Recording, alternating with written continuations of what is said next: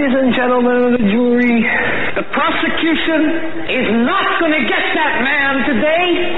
No, because I'm going to get him.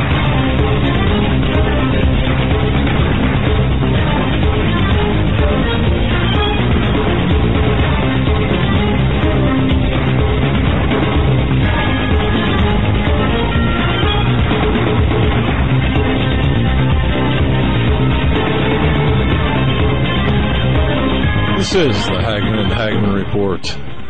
Welcome, ladies and gentlemen, to a very special episode, very special broadcast of the Hagmann and Hagmann Report. I want to thank each and every one of you for joining us tonight.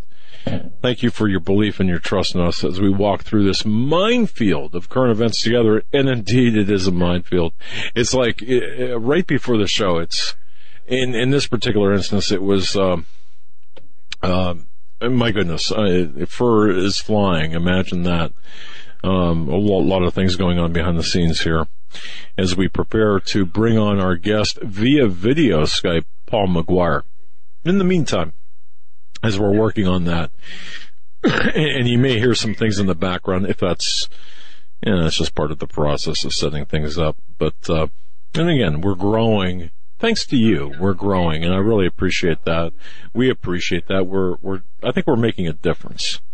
Our website's HagmannReport.com. That's for the news, information, analysis, show prep. HagmannandHagmann.com. That's strictly for the show.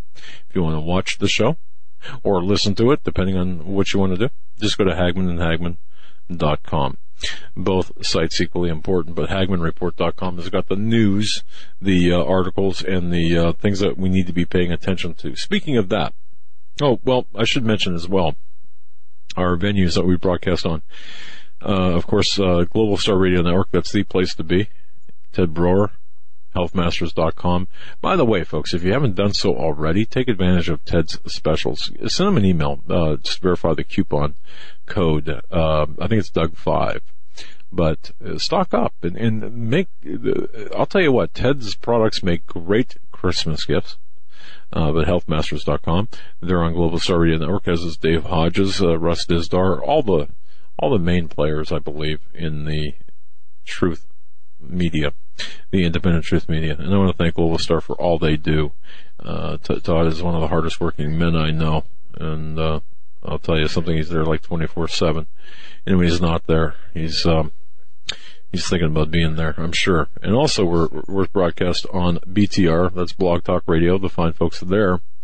They've got a really great platform. And, of course, YouTube Live. You're watching us on YouTube Live right now. And a couple of things before we get into tonight's broadcast. I did want to mention that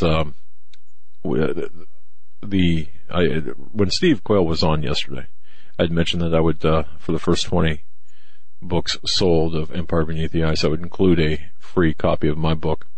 That comes from me. I've already fulfilled the 20. In fact, 21. I'm out of books. And I just want to mention, I want to thank everyone who has purchased my book, Stained by Blood, only because that does touch on the spirit cooking aspect of things long before, obviously, I knew what that was, or I was familiar with it. This is back in 1987 when I conducted the investigation. So it's rather interesting when you in retrospect, when I look back at things, how all of this, how God's hand plays God plays a role in things. I just got a notification here. I believe I just cracked 15,000 in sales. So 15,000 books. So it's a pretty good, it's pretty vibrant, pretty robust sales. Since it was launched in late March of this year. So that's kind of a great, and I could be incorrect on that number. I mean, it's approximate, but it's pretty close. So that's pretty good. Now, as far as tonight's broadcast is concerned, we're going to have Paul McGuire joining us via video here shortly. But I wanted to touch on a couple of things before Paul comes on. And I'd mentioned on the run-up to the election, as well as after the election, that we are in the most dangerous time period, I believe, in American history. And the intent here is, of course, we see with the challenging of the votes the recounts via Jill Stein, who is a proxy of the progressives, and the Hillary Clinton camp. That particular aspect has failed, but now the heat is on still, or continues to be on, the members of the Electoral College. Now, having said that, the Pelosi's daughter, Christine Pelosi, of course, is heading up a contingent of members of the Electoral College who are asking for asking to be briefed on Russian efforts to on what the evidence is on the Russian efforts, asking for classified information. Now, they're not, folks. The members of the Electoral College, for the most part, are not read in, or they don't have that level of classification to accept this information. Nonetheless, Pelosi's daughter leads a group of 10 or so presidential electors. We sent a letter to DNI officer, or the National Intelligence Director, James Clapper, asking to be briefed on Russian efforts to interfere in the election in November. And remember, I said that the entire intent here was to create or cast doubt on the legitimacy of the elections. And that's what this is all about. Regardless of what you hear, could the electors, could the rogue electors get as many people to prevent Trump from obtaining 270? I don't think so, but it really doesn't matter. And again, I go back to what I was saying earlier. This is all about casting doubt on the legitimacy of the Trump presidency. And this is where the constitutional crisis for a representative republic comes in. Now, a couple of things. It's interesting to note, and I took note of this, that when you start to peel back the layers on this effort by the Marxist-Leninist globalist criminal cabal that we have, and you start to that is attempting to redefine our representative republic by saying that the Electoral College is archaic and not up to speed and actually unconstitutional. That doesn't even make sense because it's part of the Constitution, but nonetheless. The public relations firm that's behind this push against the electorate, members of the Electoral College, is called Megaphone Strategies. Now, this has just come out. Daily Caller, I believe, had talked about this. I think Michael Snyder might have talked about this, maybe not, but for sure, Daily Caller had talked about this. Megaphone Strategies. That company was founded by two people. One, of course, Van Jones. You know him, of course, as the green jobs czar from the Obama White House. And then, of course, Molly High, Megaphone's co-founder and president, who worked for Barack Obama's 2008 presidential campaign. And on a side note, Van Jones is making a comeback into the Democratic Party inside, as he has been doing a number of interviews and having strategic meetings with the left as where to go from here and what his role will be in that future. Right. Well, Megaphone Strategies is tied at the hip to the Clinton Foundation, to the Clintons, and especially to Obama. You talk about a passive-aggressive nature here, the passive-aggressive activities that we're seeing with Megaphone Strategies, harassing the heck out of the members of the Electoral College. I spoke to 4, and I told you about this, folks. I've spoken to 4 members out of 538, 4 members of the Electoral College, all who have said that they are just being harassed, and some being threatened, actually physically threatened, should they vote for Trump. Now, that doesn't count. That does not include the members of the Electoral College who are committed to the Democratic Party. I'm talking about Republican electors, members of the Republican Party. Now, again, Megaphone Strategies is the PR firm behind this. And then you've got Megaphone's communication manager, Diane May, who worked for the Bernie Sanders campaign in 2016. So you've got all of these progressive, rabid, Marxist-Leninist morons that are attempting to subvert the will of the people and the Constitution And this is horrendous. And don't forget what Hillary Clinton said. The unacceptable nature of Trump's comments when he said, well, are you going to concede if you lose? And he said, well, we'll see. And of course, she took to the airwaves and said, it's a threat to our democracy, and on and on and on. But again, I would urge everyone not to downplay or dismiss any of this. This, what you're seeing here, the recount virtually failed. That was pretty much a given. The pushback against by the electors, the faithless members of the Electoral College, meaning that they're going to vote against what they had promised to do, is less. It's more probable than the recount, but less likely it will succeed. I don't believe it will succeed. But it doesn't matter.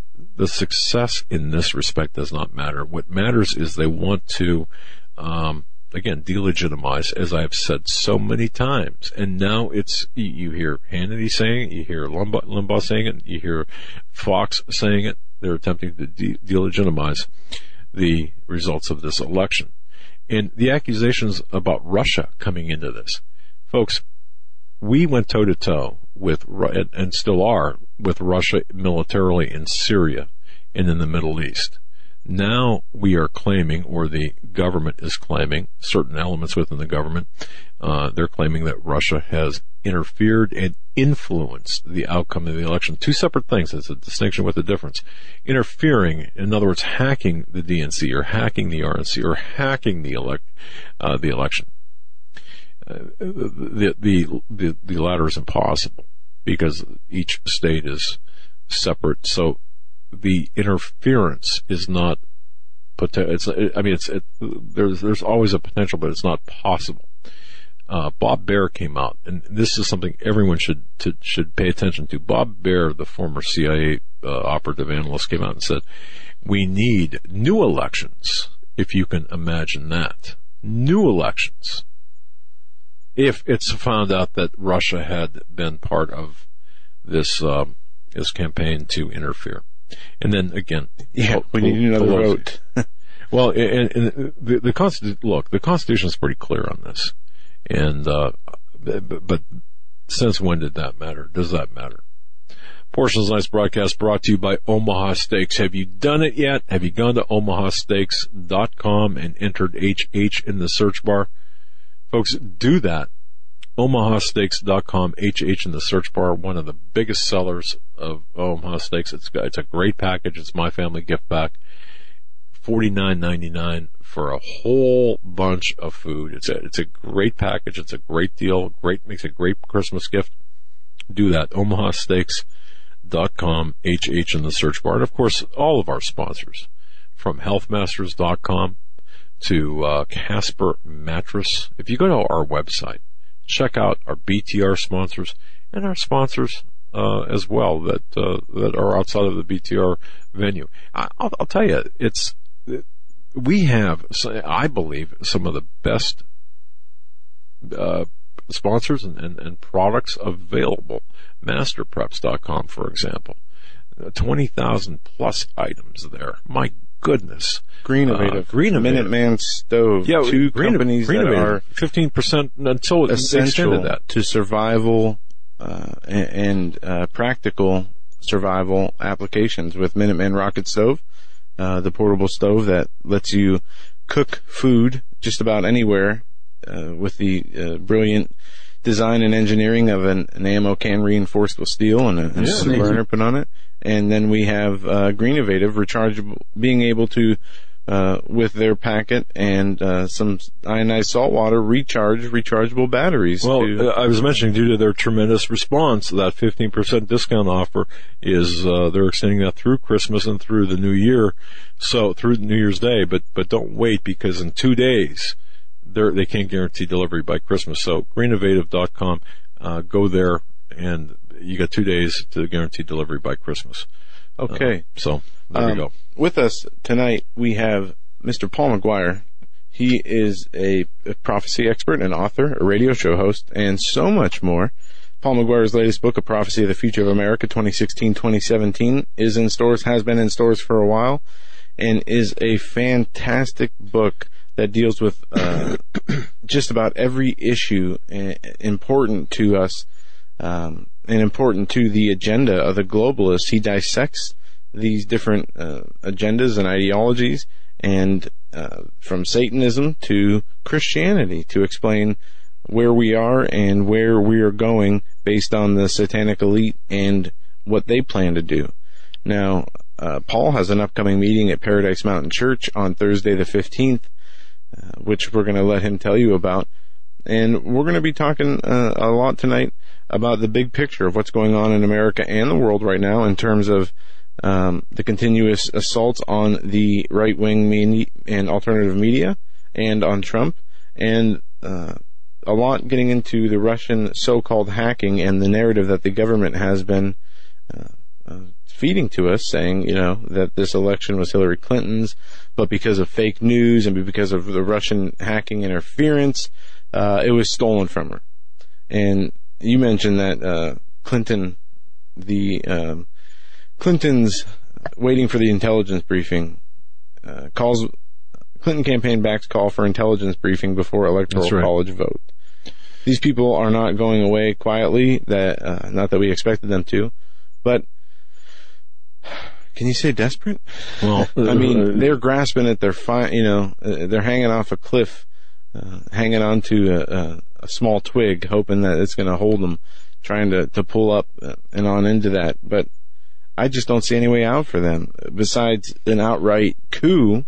Well, a coup is taking place. Yes, a soft coup is taking place. That's right. An attempted coup inside the CIA, and I can tell you this because I've got contacts inside the CIA right now. Inside the CIA right now, there is a criminal cabal that is dedicated or has dedicated themselves to the furtherance or the maintenance of this globalist agenda. And then you've got the patriots. I can't really define it any clearer than that. And the criminal cabal, if you want to talk about that element within the CIA, think about that as an extension of the State Department. And that's what it comes down to. It's more like Hillary Clinton / Obama's own special CIA. They are the ones that were involved in the weapons running, and they're the ones that are involved in the domestic, when it's the things are happening domestically, when they don't have a mandate to be in the. So look, folks, understand that there's chaos within the CIA. There's chaos within virtually all of the 17 intelligence agencies directed or under the office of the national director of the national intelligence. Kind of like when Kennedy was president, and this, he went at headbutted with the CIA, and you had the FBI and all these intelligence agencies were battling amongst each other, plus battling with the government. The federal government, and from the black ops, hiding the black ops stuff, to engaging in activity that was unconstitutional, that was being done on a massive scale, and which led, I believe was part of the assassination of JFK and RFK and Martin Luther King even. We're trying to bring Paul McGuire on. PaulMcGuire.us is his website. The Paul McGuire Report is the radio show here on Blog Talk Radio, 4 to 6 p.m. Eastern Time. And Eric, if you want to, whenever you get a chance to bring him on, he tried to bring him on a few times, and he was talking almost in the middle of a conversation, apparently. But if you bring him on and he's into it, that's fine. We'll catch him. And I'm here. Oh, hey, Paul. Hey, Paul. There you are. Sorry. Great thing. I decided impromptu. I hope I'm not violating some rule, but I got my Facebook Live on. They're watching you all over the world, and so I just figured we'd give them a slice of life of the Hagmann show, and then we'll click them off and they'll go to your website. So folks, go to Hagmann Report. You can watch it tomorrow, watch it right now, and spread it to your friends, and I'll be back later. Hey, Paul, newsflash, though. We need your video, my man. We don't have your video. No. Wait a minute. Hold on. You have no video? It says your video is turned off, and now I turn it on. You don't have anything? No. Eric is saying the tech no. is saying, yeah. And our video, I think it's on right now, but we turn it off to save bandwidth after we establish the connection. But according to this, my camera's on, so I'm trying to figure out what the problem is. Maybe if you could tell me. We'll figure it out. We can keep going, Paul. And if we get it, we get it. If we don't, we don't. But this is something that we rolled out just about a week ago. We're starting to bring guests on via video Skype, and Eric's done a fantastic job with the graphics and the editing so that we can be on together split screen, and he's done a number of things to make the video that much better. So whenever we do get it figured out. Hang on a second. Eric, are you mic'd up? Well, let's do some, okay. Well, Eric, meet Paul McGuire. Paul, meet Eric. Folks, Hey, Eric, tell me what to do, because my camera's on in the computer. All right. Now, this is great stuff. This is behind the scenes. This is really behind the scenes. Okay, so now you were going to... If you wanted to see really behind the scenes, you should have seen my office 30 minutes ago before I finished cleaning it.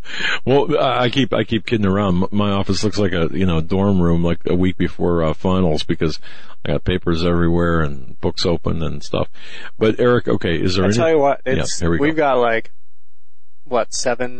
6 minutes until break. Yeah, 6 minutes. Okay, fine. Let's just wait till We'll just wait till break. So we won't air the dirty laundry. While we're doing behind the scenes stuff, Paul, just want to let you know, Stan Deo, and this for our audience too, he's having a real hard time. He's in a lot of pain. He's not going to be able to make it tonight. So folks, please keep him in your prayers. But we do have the third hour open tonight, Paul, and you're more than welcome to stay on. We hope you for do the rest of the show if you're don't make me come available. there and duct tape you to your chair. As long as you call Domino's Pizza, I'm up for it. Okay. All right. As a matter of fact, we'll have a. You wait to see what we have you delivered to your house or your studio. Yeah. Well, look, in the minutes before the break, let's at least treat the people to the 15th, this Thursday. Yeah. You're going to have your Paradise Mountain Church meeting. Yeah, talk about that, because I think people need to really get there.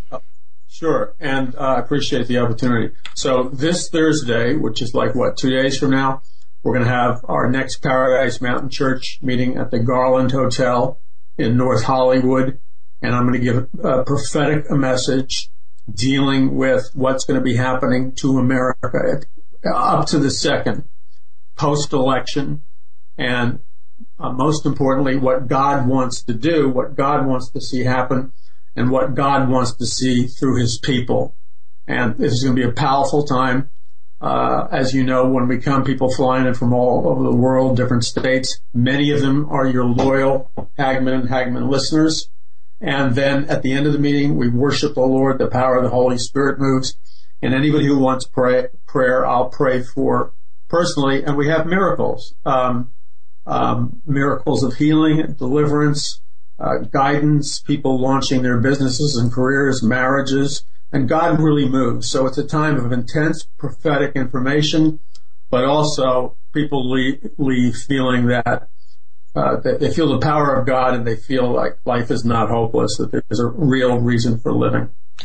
And folks, 10 days before Christmas, and you might think, oh, I've got so much to do, I can't make it, or, oh, it's an inconvenient time. Let me give this to yourself for Christmas, because attending one of Paul's meetings, the prayer meetings, is just an amazing experience, and I would urge everyone to take the time out. If you're within a day's drive of Los Angeles, North Hollywood, North Hollywood, right? North Hollywood, yeah. Yeah. So if you're within a day's drive of that, or even 2 days drive, take the time out and rub elbows with Paul and experience that meeting, because it's something that I mean, having seen Paul give his meetings and not prayer meetings, but presentations and talks, the Spirit really does move. Paul, you're just an amazing speaker, and what a prayer warrior you are. So, I appreciate that. I used to think prayer was like a synonym for intense boredom. Even years, decades after being a Christian, when they say, did you want to go to a prayer meeting or an intercessory prayer meeting? It's like I just groaned inwardly. And then, then I learned that, wow, man, prayer it has nothing to do with this religious idea that people have. If you quit thinking of it as prayer and you think about it as talking to God, because I was talking to God the other day, not voice to voice, his still small voice in my imagination. And I asked him a question. I said, I'm missing something because I keep seeing you like in the first century, and you can't possibly be stuck in the first century. And you've got to be a lot more interesting than what people are presenting you as. And then we got in this conversation, and God, to my surprise, is very fluent on quantum physics, transhumanism. Not that he necessarily approves of it, but he's very sophisticated, and he's willing to come down to our level and talk about all kinds of things. It's amazing. I mean, to have the Bible come alive, to have God's Word just move in your life, to have God move in your life is something that it's just an amazing experience. So again, folks, the 25th, 2 days from now, 10 days, or the 15th, that is, 2 days from now, 10 days before Christmas, Paul McGuire's meeting. Go to paulmcguire.us to get information on the precise location and plan to be there and shake Paul's hand and let them know, let Paul know that you heard about the meeting on the Hagmann and Hagmann Report. We're going to be right back. We're going to try to fix the video issues here momentarily. Stay right where you're at.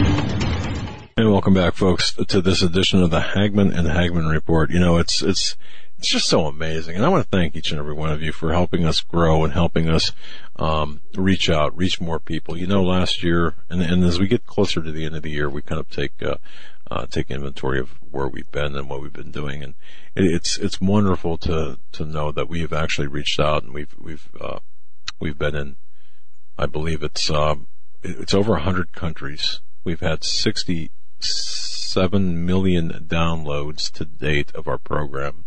And it's all because of each one of you. And it's because of your prayers and your support. And we thank you. We are a listener-supported show, and we thank you so much for allowing us to be part of your life. Now, and looking on Blog Talk alone, it's skyrocketed over 30 million listens. Yes, alone, just on Blog Talk. Wow. And before we get to Paul McGuire, I just want to remind everyone, because Christmas is barreling down us so fast, omahasteaks.com, HH in the search bar. This is by far one of my favorite places to shop at. I've ordered so much from Omaha Steaks for the family, only because when you go to the grocery store, you look at the quality and the price of what you get versus Omaha Steaks. Omaha Steaks wins everything hands down. So if you're struggling to find that perfect gift for someone who has it all, the holidays they're fast approaching, and you can order gifts for everyone in your list with a click of a mouse. And as it's 10 days away now from Christmas, you can do it right now. So let me tell you about Omaha Steaks and how for only $49.99 you can get my family gift back when you go to omahasteaks.com and enter HH into the search bar. It's 77% off. And I'll tell you what you get for $49.99. You get 2 filet mignons, 2 top sirloins, 2 boneless pork chops, 4 boneless chicken breasts, and they are just fabulous. I could stop there. You'd have your money's worth, but they go on. 4 kielbasa sausages, a 12-ounce package of all-beef meatballs, 4 burgers, 4 potatoes au gratin, 4 caramel apple tartlets, 1 Omaha steak seasoning packet, plus when you order now, you'll get 4 additional kielbasa sausages free. So you get all of this for $49.99. We've done barbecues. We've actually served the both the steaks and the hamburgers during meetings of some very important meetings and clients here at the studio, and they've loved it. So, and I've had so many compliments on the quality of the meat, the gifts that I've sent, and also our family loves it. Go to omahasteaks.com. That's omahasteaks.com. In the search bar, enter the code HH and take advantage of the My Family gift pack for $49.99.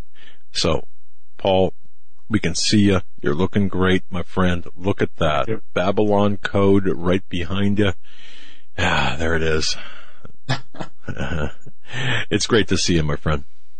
It's great seeing you. Yeah. Well, can you see us, by the way? I mean, are we looking? I can see you because I got my handy laptop here. All right. And if you give me a stealth move, what we should do is talk so we don't bore your Yeah, go ahead, sir. listeners. But if your tech guy gives me an option, I'll connect through my laptop, and I'll bet you we'll get on. But I don't want to bump your regular show. Yeah. Well, we're fine. And Okay. in fact, you are going out now to the tens of thousands, if not hundreds of thousands of people watching. So, Paul, Okay. It's great to have you. And Joe and I were talking before the show that we've missed having your analysis for an extended period. Let's get into it. Where are we today with everything that's going on? Where do we start? Well, that's a great question because even since the last time we've talked together, and we talked a couple times before the election, and then we talked immediately after the election, and then we talked like a week ago. But things are, accelerating to such a fast extent. So let's do a brief recap and then connect the dots for people. Number one is we are, again, in the most serious time in our nation's history. And even though that sounds like a repetitive statement, it needs to be said over and over again because it's true. I have never seen, I know, Doug, you have never seen, people in a particular age group have never seen what we're seeing now. It's never happened before in America. For those people who are slightly younger, even for them, they've probably never seen anything like this.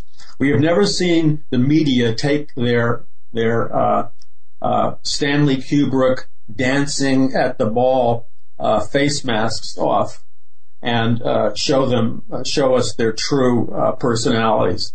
You're looking at constant, unabashed lying, the usage of the big lie, this preposterous and absurd notion that the Russians interfered with the election on Trump's behalf. The Russians have been spying on us and hacking on our computers probably since before the time of John F. Kennedy. So that's nothing new that the Russians are spying and hacking on our computer system, that they've been doing on an ongoing basis. What's new is the timing that the so-called, they appear to be rogue agents in the intelligence agency, the CIA. Some people say it's coming from Brennan out of his loyalty to the Clintons. But if this thing with the Russians penetrating our computer system was really that great of a threat, then why did the intelligence community wait until after the election to decide to make a big deal about it? The timing of their concern exposes the motive. Because if they weren't concerned about it when they thought that Hillary was going to win. So Hillary lost, now they're all concerned about it. And the name of the game is to try to at the very least discredit the legitimacy of Trump's being elected legally, to destabilize his legitimacy and further undermine him by saying the Russians intervened, which is a falsehood because, as you know, Doug and Joe, that there are other intelligence agencies, including the main intelligence agency that oversees the other 27 intelligence agencies, which said they know that the Russians have been spying on us, but they've known that for 30 years. But there's no evidence to conclude that the Russians were manipulating the election. So this is a complete fabrication and falsehood it's a collusion between Hillary Clinton and her supporters and some people on the radical left, some people in the White House, and it's a collusion between those people in the intelligence communities that are doing political favors versus intelligence work with integrity. And as both of you know, and many of your listeners know, we have a large number of intelligence agencies and other agencies, like the FBI for one, but many others, who say that this whole thing is fraudulent and it's politically motivated. So what their end game is they like to be able to stop Trump from actually becoming the president. I mean, he is the president-elect, but they want to stop him from actually becoming. Paul, let me interrupt you here, and Sure. Let me ask you this. We have Pelosi's daughter coming out and heading up a contingent of members of the Electoral Congress and saying, we want to see the ONI or the CIA documents. We want to see the information. We want to be briefed on Russian efforts to interfere in the election, what they have. Now, of course, they don't have any classification. But my question to you is, what do you feel, looking at this as a historian, a professor, looking at this, do you think that they've got a snowball's chance in hell, the Electoral College, in tanking the 270 number for Trump? Or is this all just a dog and pony show? I'm not sure if they have a chance to overturn the coming up Electoral College vote. I'm not sure that they have a chance. But I believe the way they're looking at it is in a piece-by-piece manner. So they were hoping that when they had Jill Stein, who turns out now to be a very hardcore communist, and communists are dedicated to the militant overthrow of the United States. So Jill Stein's a hardcore communist. She's working in partnership with Hillary Clinton. And it turns out that all of her recounts actually benefit Donald Trump. So I think they expected better numbers, and they hope to cause Congress to make the decision. The Electoral College count, though, is still in the future.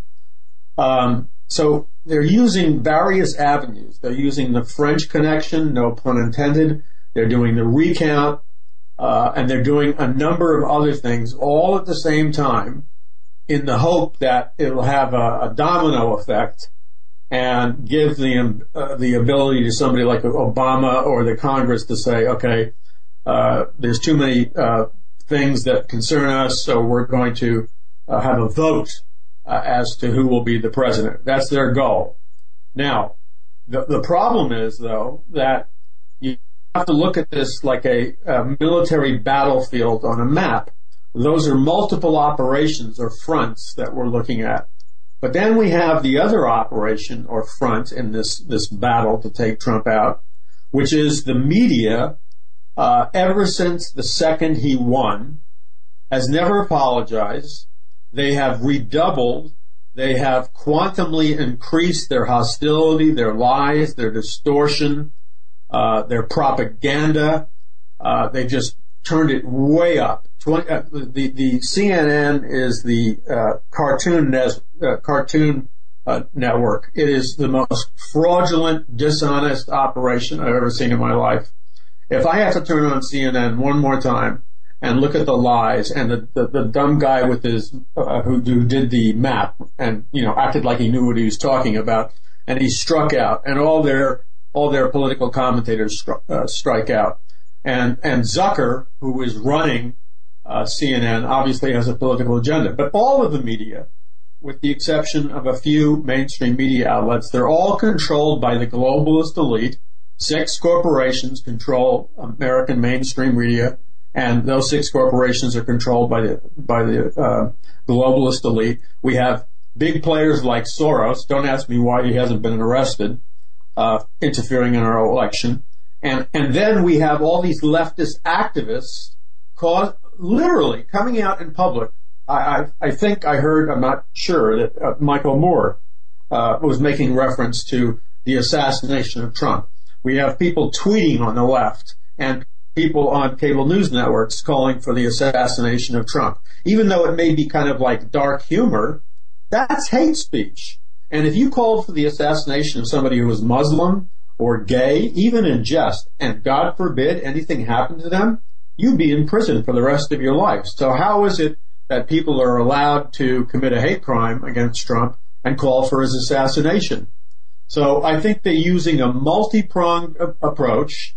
The globalist elite is very nervous and because it's spreading. The boldness that they have seen demonstrated in the U.S. with Trump is now being replicated in Britain, France, Italy, and many other nations, and Germany. And they're all using the same excuse, like Merkel in Germany saying, well, it's the fake news stories and it's the internet which are causing us to lose. No, it's not. It's the fact that Merkel and all the rest of the heads of the European nations who are bought and sold for by the globalist elite have allowed, millions of militant Islamic migrants who are brutally raping European women, killing people, attacking synagogues and Christians, and the people across Europe have had it. So these populist candidates, kind of in the mold of Trump, are rising to power. It has nothing to do with so-called fake news and the internet. It has to do with these people are selling their own people down the river, and the people are rising up. Paul, I what a great assessment. And just to go back to what you said, you've got CNN, the incestuous aspect of CNN with respect to the Democratic Party, or what I would call the Marxist-Leninist, the globalists. A marriage. They are in effect an arm of the progressives, and they're not even trying to hide it anymore. And as you mentioned, the guy with the map, of course. Now CNN, of course, CNN had come out with a clip. I downloaded this clip today. Bob Baer, the CIA analyst that is on contract, I believe, folks don't hold me to this, with CNN, had called for, because of the Russian interference, had said, look, in his capacity as a former CIA analyst, said that he believes that we need an entire new election. This, of course, is stoking, in addition to the stoking of the hatred by the media, and as you mentioned, within your dissertation there, we are seeing this cultivation of chaos. I guess that's the best way I can describe it, and the hatred, that the fact that you've got the calls for Trump assassination, and I do believe, talking with Alex Jones and also seeing Michael Snyder's report on Economic Collapse blog, you've got this full-out call for the assassination, or at least the takedown of Trump. Facebook pages dedicated, assassinate Donald Trump Facebook page, hashtag assassinate Trump on Twitter, YouTube personalities and regular people on YouTube calling for the assassination and violence against Twitter. Michael Moore calling for the disruption of the inauguration through protests. You have organizations funded by George Soros think tanks and Democratic Party citing, and probably will pay protesters to be there at Inauguration Day. They are estimating that this will be the highest protested Inauguration Day in U.S. history. Even Time Magazine went so far to say to tell 65 million Hillary Clinton voters not to pay taxes, which is illegal in many states. And exactly. An article was just posted by Time Magazine explaining why the issue, meaning the issue of the Russian interference, could potentially cause some members of the Electoral College to change their votes, and by extension, in protest, doing exactly that. So how can this be? You're right, Paul. Well, we live in the world of George Orwell's Big Brother media, where Big Brother is watching. And as many of your listeners know, in Orwell's novel, 1984, it was about a futuristic dictatorship that used the media to control society. And so they would twist through mind control phrases and words. For example, they would program the people to repeat the mantra, freedom is slavery. Opposites, things that which should be bad are good. War is peace was another Orwellian slogan. So we have the same Orwellian mentality at work, and the Orwellian mentality is really because Orwell studied the mentality of both the National Socialist Party of Hitler, which is fascism, but the kissing cousin of National Socialist fascism is the fascism of communist Russia and communist China and Cuba and nations like that.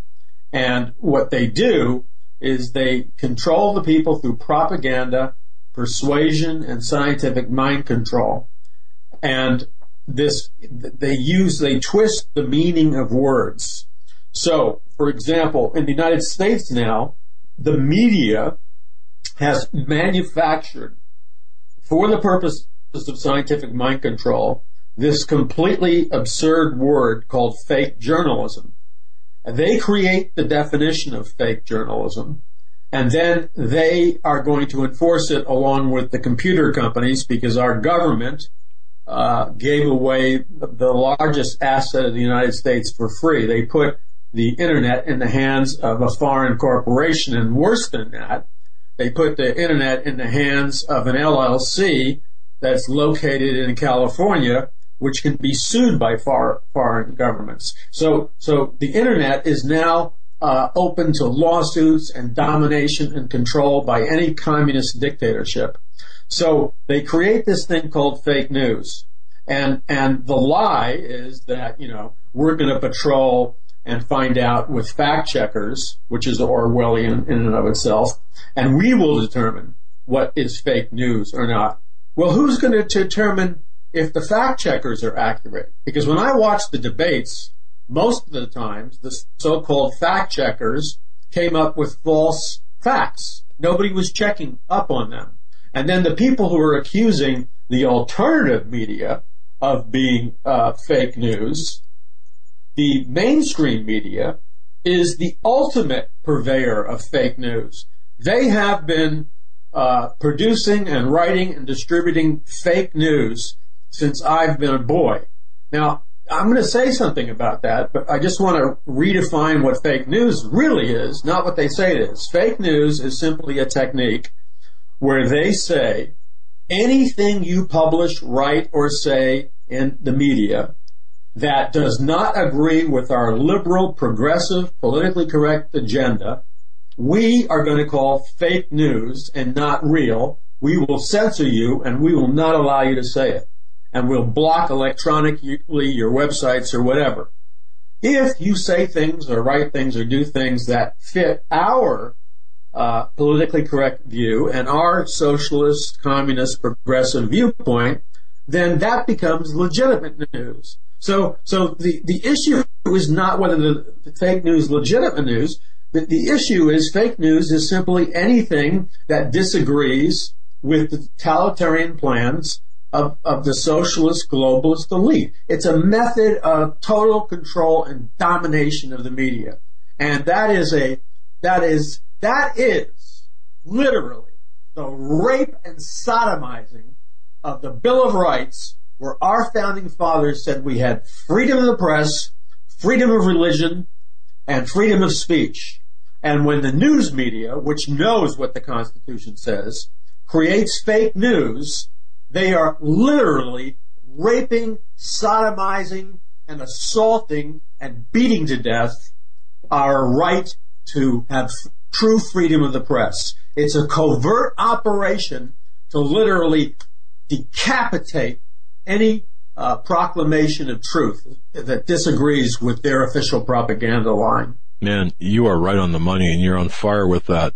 It saddens me and it angers me at the same time to see websites like the Washington Post boost up these shadowy websites, one in particular, Prop or Not, out of Santa Fe, New Mexico. No one seems to know exactly who's behind Prop or Not, but they, of course, are some self-appointed arbiters of the what is fake news and the fake news sites. And of course, they attribute the fake news sites in large part to those that are connected to Russia.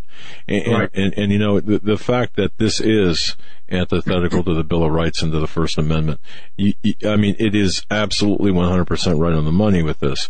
And you know something, Paul, we were talking about this earlier, and I think maybe you and we spoke about this, but the Oxford Dictionary's Word of the Year post-truth, that's a compound word, post-truth, Oxford 2016 Word of the Year, referencing post-truth politics. And it's interesting as well what they say. Post-truth politics is a political culture in which debate is framed largely by appeals to emotion disconnected from the details of policy and by the repeated assertion of talking points to which factual rebuttals are ignored. So what they're saying is we live in a culture where facts don't matter, at least the truth doesn't matter. It's only the talking points of the globalists that really do matter. Yeah, right. And the other thing to remember, in line with what you're saying, you know, follow the money. Mm. The men that control the mainstream media, the men that are financing this fake news agenda, which is a mechanism of censorship and domination of thought, those men are the occult globalist elite. They are telling their foot soldiers, this is what we want you to do. And these so-called media professionals are not like the media professionals of 20 or 30 years ago. Oh, yeah, the media professionals 20 or 30 years ago were definitely biased to the left, but at least they tried to adhere to some kind of journalistic ethics and journalistic standard of fairness. That has been thrown out the window. And now we basically have prostitutes who just lie. Now, the other thing is that if these are the same psychological tools involving the media and the press that Adolf Hitler used to control Nazi Germany, that Chairman Mao used to control China, that the Russian dictators used to control the communist revolution, Fidel Castro used, a horrible dictator. So they're simply employing the tactics of the communist dictators and the fascists. Yeah. And we're at the break point, Paul. Folks, you're listening to Paul McGuire on this edition of the Hagmann and Hagmann Report. We have Paul with us till the end of the program. We're going to be getting into a number of things. Don't forget Paul's Paradise Mountain Church meeting coming up December 15th. We will get more information on the other side after this. Stay with us.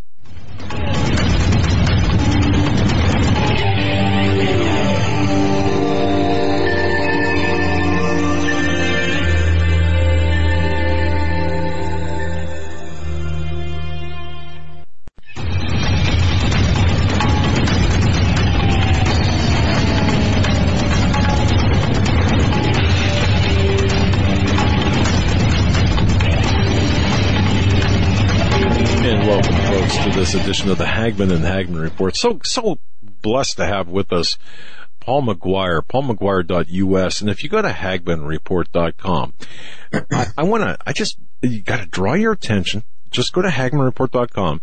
And I asked JD, I said, look, JD, Paul sent an email. I don't know, it was like 3, he must have been up like at 3 o'clock in the morning because I got it at 6 in the morning.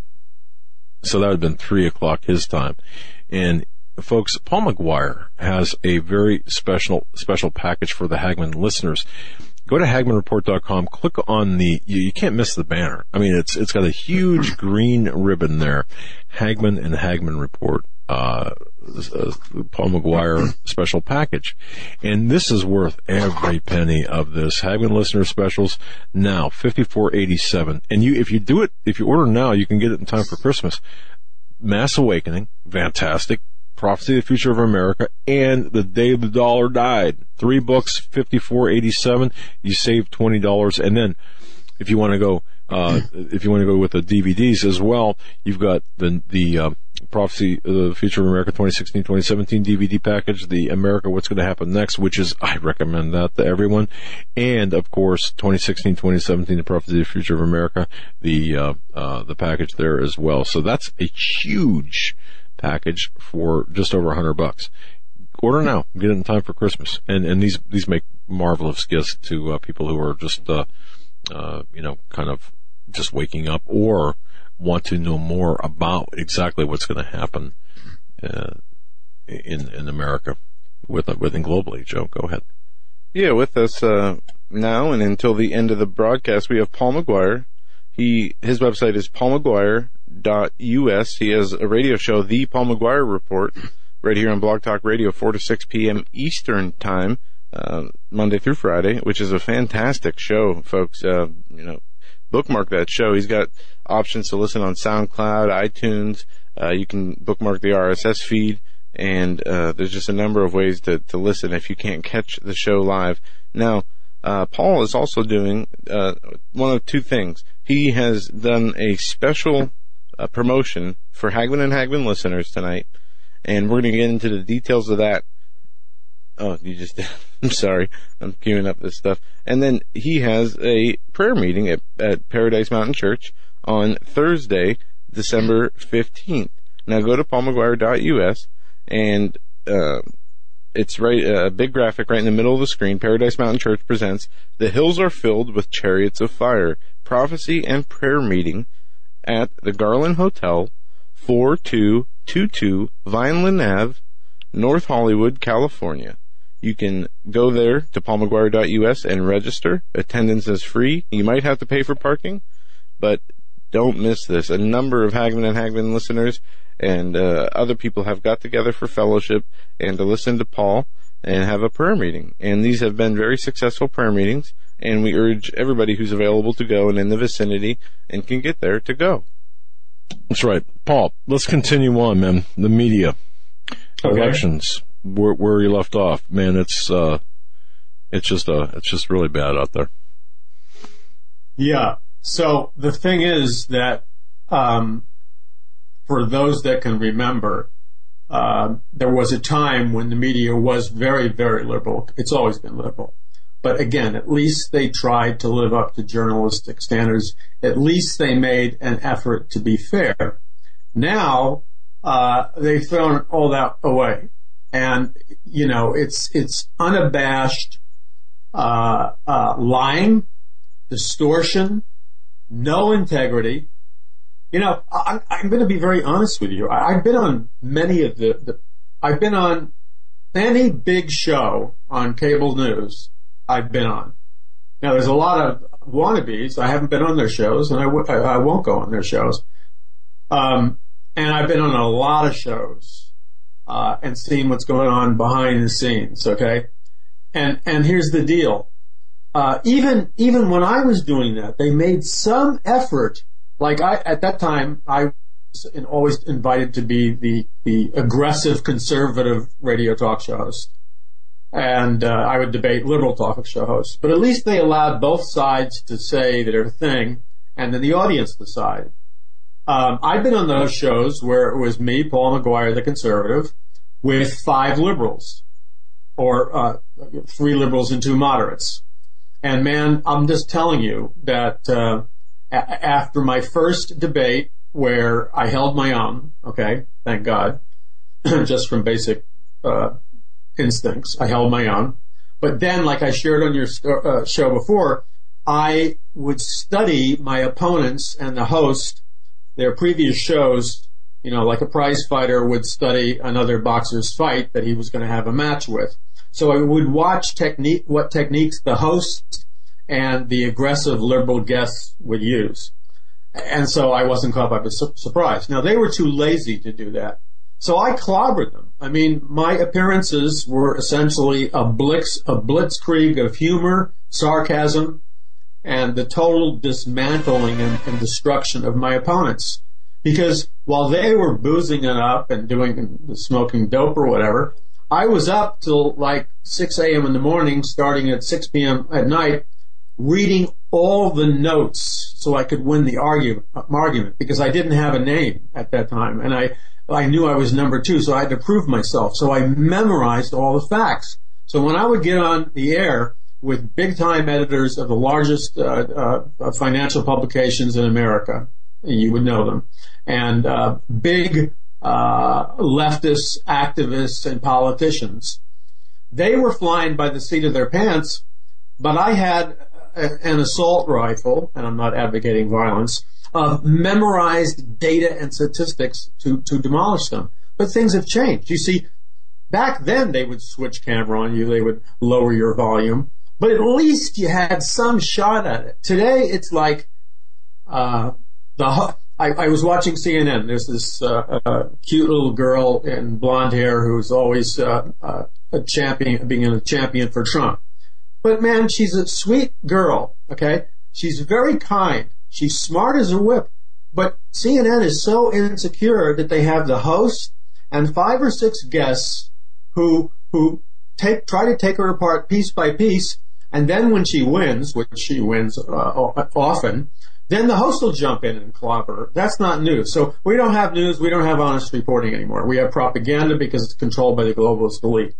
So the reason the media has gone ballistic with the fake news, besides to censor opposing points of view, is because the bottom, dirty, nasty truth is the mainstream media ratings are crashing everywhere. I mean, they're just collapsing.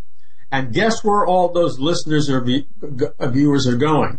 They're going to the alternative media, not alternative extreme media, alternative radio shows, alternative TV shows, and alternative news sites. And the power, collectively, of all these alternative news sites turned the election, because people weren't tuning in to so-and-so on CNN, and nobody's watching so-and-so from ABC or CBS or NBC.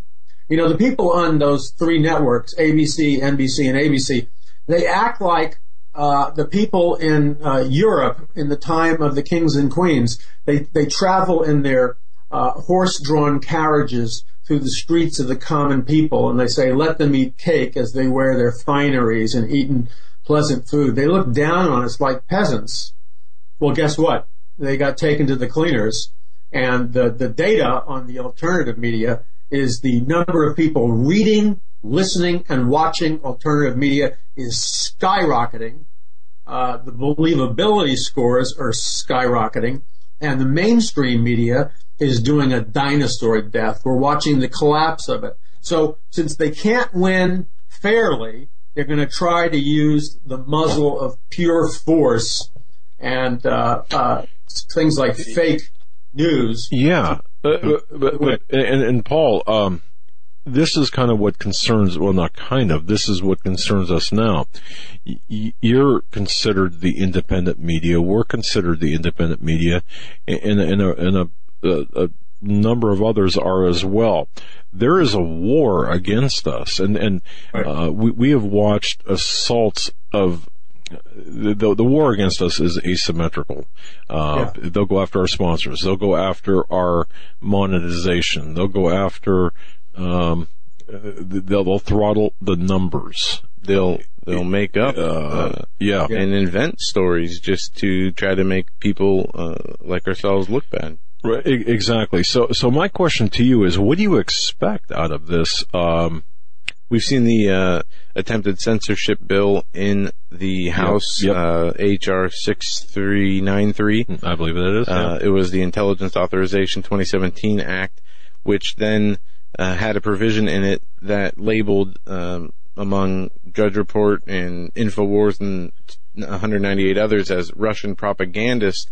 And then in the bill, it talked about taking measures to ban these fake news Russian propagandist site from the internet and from being able to disseminate their information on the internet. And I agree with you, Paul. The mainstream media, their ratings have been crashing faster than the NFL ratings this year. And our numbers have never been higher, but you cannot tell that from the numbers that are available. We're not on Arbitron. Right. However, whatever the numbers would be equivalent to that, you wouldn't be able to tell from that. So I guess our question to you, Paul, is how are they going to attempt to take us down? You, me, other, us, InfoWars, and any other number of alternative media sites. What's their tactics? Well, again, as you said, Doug, they're using asymmetrical warfare, which simply means it's non-conventional warfare, and it's really psychological warfare fought on many fronts. So it's a multi-pronged approach. So one of the things is they're going to see if they can get away with censoring and taking down any outlet or news media platform or program which doesn't spout the Marxist politically correct propaganda that the mainstream media and globalist propaganda that the mainstream media are doing. So they're going to try to take it down. You've probably noticed, I've noticed this, especially in the last month, but it's been increasing and escalating steadily for a year, but especially in the last month, because I do so much research, I will go to a very important article on current events research because I want more facts, and I can't tell you the number of times I'm now clicking the link and the page is wiped out. And this is not accidental. It has to do with all trying to get information on all the stories that the mainstream media is ignoring, and now they're literally erasing and removing the pages. They're destroying links so that when Google search or Bing or whatever, and you're trying to type in a topic or somebody who is not part of the mainstream media, you'll find they're buried, 100 pages in, whereas they used to be on the front page or the second page or the third page. They're also using sophisticated computer systems, so when they choose pictures of individuals or stories that they are against and want to suppress, this is a simple thing to do with computers. The computer will sift through, let's say, 100 pictures on an individual or an organization or the artwork of their website or whatever, and the computer will, in a matter of less than 60 seconds, select, by pure artificial intelligence, select the most non-favorable photograph that will make the person challenging their point of view look like they're insane or ugly or wacko or disturbed or evil or something. And this is not somebody sitting at a desk doing it. It's done. The same computer algorithms that they use in airport security and other places where the computers are reading facial expressions and then sending a signal to security that this person looks like they have anxiety or anger. We need to check their baggage extra hard. The same computer's technology that does that can find pictures about you that are very uncomplimentary.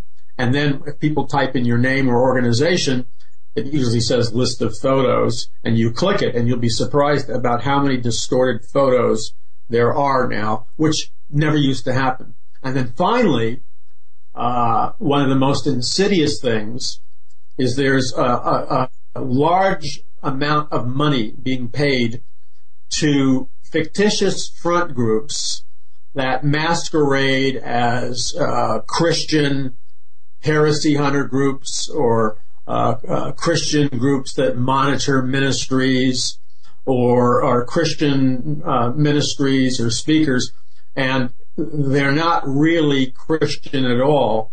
They're Soros financed or financed by some other activist group, and there are hundreds of these operating. And they have a team of writers who most often are people who are backslidden Christians, so they have some knowledge of theology and scripture, or Christians who were never born again but went through some kind of theological training to write hit pieces based on lies and distortion, attacking various ministries. and they're unaccountable.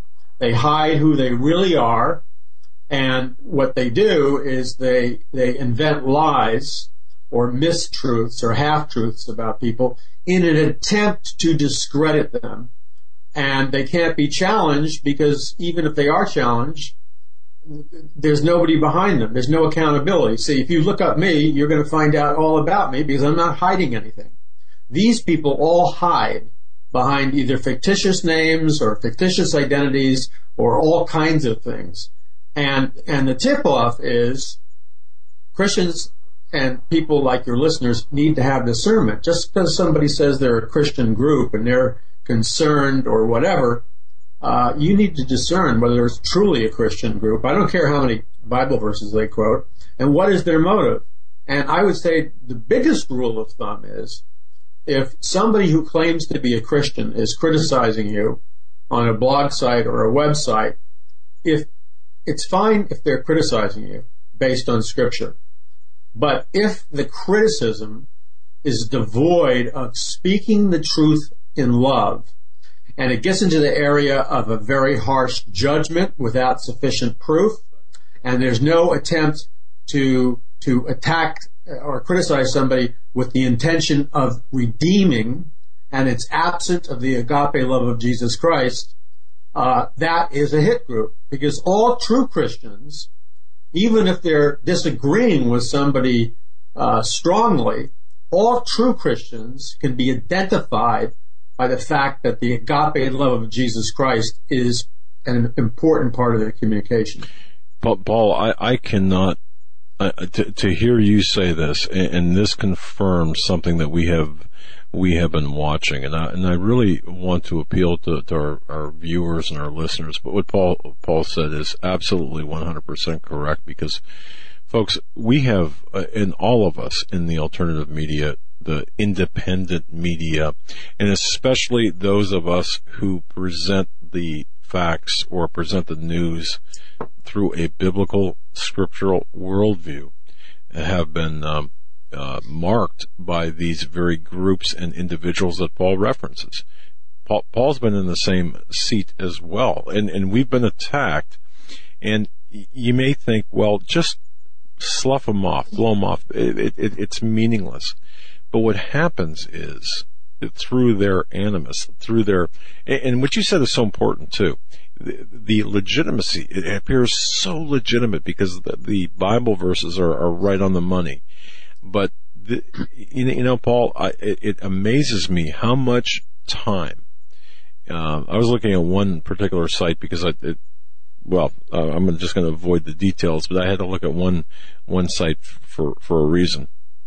And it was supposedly run by one person. However, when I looked at the forensic footprints, and I'll just leave it at that, I could tell it was a group of individuals posing under one name to do nothing but take down specific individuals who are attempting to get the word out there. Now, again, it might seem trivial to some, but it's not trivial, because this is part of this deception. And when you go a little bit further, you can see the funding. Well, the funding is there, and it's an important part of this. I'm not going to, because I don't want to reveal anything we already know, because if this does get to litigation, I'm certainly not going to tip my hand. But it's an amazing thing to see, Paul. It really is, and it's sad. It saddens me because it gives the Christian community, to outsiders, a black eye. It just really. Yes, it does. And there are many instances of these kind of websites and blog sites, etc. They masquerade as being critics and judges of the validity of a particular ministry or communications outlet, such as Hagmann and Hagmann, or they come off like they are the standard bearers for theological purity. But when you even do a cursory reading of the content of these sites, it's based on lies. Lies are not necessarily, lies are almost never complete lies. So you could have a paragraph being communicated where 90% of it is true. That makes it believable. But it's the 10% complete lies, exaggeration, and falsehood that makes it evil in intent. And Christians need to ask themselves and really be discerning, because this is going to increase. You know, everybody who's doing what God wants, it says in the Word, suffers persecution, attacks. The only people who are not persecuted and not attacked are the people who are no threat to the kingdom of darkness. Anybody who is making headway in presenting the light of the gospel of Jesus Christ will be persecuted. I mean, Jesus got crucified on a cross by the religious leaders of his day, who took his words out of context most of the time, by the way. But the reason they crucified him was because he was a threat to the spiritual darkness that they ruled over. The religious people who were status quo and just went with the flow of the corruption and didn't challenge the corruption, they were applauded, they were accepted. It's only people like John the Baptist who stands up and challenges corruption that gets his head cut off and put on a plate. It's only the Son of God, Christ, who gets crucified for really speaking the truth. People who water down the truth, don't speak the truth, they're left alone because they empower darkness. Now, the other thing is, too, in regards to the authorship and content of many of these blogs and Facebooks, it's very obvious to anybody who has any writing skills, such as yourself, myself, and others, that you can easily tell the writing style of an individual. In the film business or acting business, they would call that your signature, and the same in writing. A writer has a particular style, and a writer knows his or her style. They can see it a mile away. That's why I can always tell I'm plagiarized, because I see my signature there. But what happens here is that these people who are doing the critique, they use one name as it's being written by one person, but then the other attacks, supposedly written by the same person, have a completely different writing style, which indicates blatantly that the attacks are being mounted by multiple authors. So once again, it comes down to integrity, not lying and telling the truth. If what you're doing is above board, if you're walking in the light and you're not walking in the darkness, if you're speaking the truth in love, then why would you hide and conceal the truth about yourself? And then why would you use multiple writers to do the attack and pretend it was just from you? And one final thing is, you know, I've been doing a lot of things for a lot of time and a lot of media businesses like you have. And I won't get into how or where, but during my travels over the years, I've become friends with people, let's put it this way, who are very sophisticated in technology, media, surveillance, and intelligence, some that are very, very high up. And I won't go on any further than that. But I ask them for personal advice and favors and counsel. And it's surprising the information that they share with me about what is behind and who is behind and funding of certain websites and blog sites and individuals. And I just happen to have access to that information, as I know you do, through the people that you talk with. And I don't discuss it openly on the air, but I think your listeners would be shocked to know that who is really behind some of these things. The individuals and the funding and the groups. They are nothing to do with Christians, by the way. Let's just put it that way. I'm right. And folks, what Paul McGuire is telling you, please understand. And again, this is important because this is all part of the end time power play. Ladies and gentlemen, this rises above pettiness. This rises above the ankle-biting kind of stuff that goes on. When you have that, what Paul is saying is exactly correct. And if we came out and if we did a program, if Paul McGuire, Doug Hagmann, and others sat down and we just did a program on just what Paul just said just now, there would be, your mouths would be hanging open, because I know when I first heard, I thought I misheard, but no. But Paul McGuire is absolutely 100% correct, because we do have some of the similar sources in the higher places. PaulMcGuire.us, that's his website. What a tremendous segment that was, and very insightful. And folks, it's not because we're under the gun, but you are going to be under the gun too. PaulMcGuire.us is the website. Go there, register for his Paradise Mountain Church prayer meeting this Thursday, the 15th, at the Garland Hotel. Stay with us.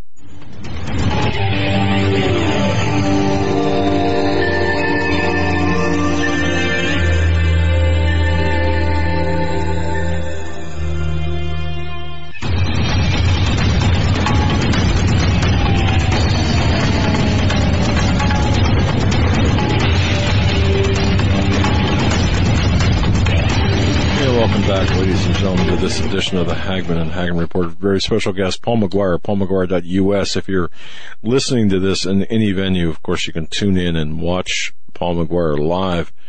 It's nice to have him on video. It's nice to be able to look him face to face. And folks, you can watch Paul McGuire during this interview if you go to our YouTube channel, and definitely subscribe, the official Hagmann and Hagmann Report. But just go to HagmannandHagmann.com and click on the video there. There's Paul McGuire right there in living color. That's right. Don't adjust your TV sets. Paul McGuire does look just like that. No, he's a good-looking man, and he's a man very well-spoken and extremely knowledgeable. Before we get back to Paul, I do want to mention that we had mentioned earlier greeninnovative.com. They're the small company that has developed the G-Mag power cell. This is a device that charges your rechargeable batteries. It only weighs 8 ounces. It makes power by simply adding salt and water to the unit. It is EMP safe. It's got an indefinite shelf life. It can charge an unlimited number of batteries, and it's made in the USA. This can be a lifesaver. This is one of my favorite products ever. greeninnovative.com. Now they are extending, and this is important. You got to order by Thursday. That's 2 days from now. You got to order by Thursday to get your unit in time for Christmas. And these are flying off the shelves.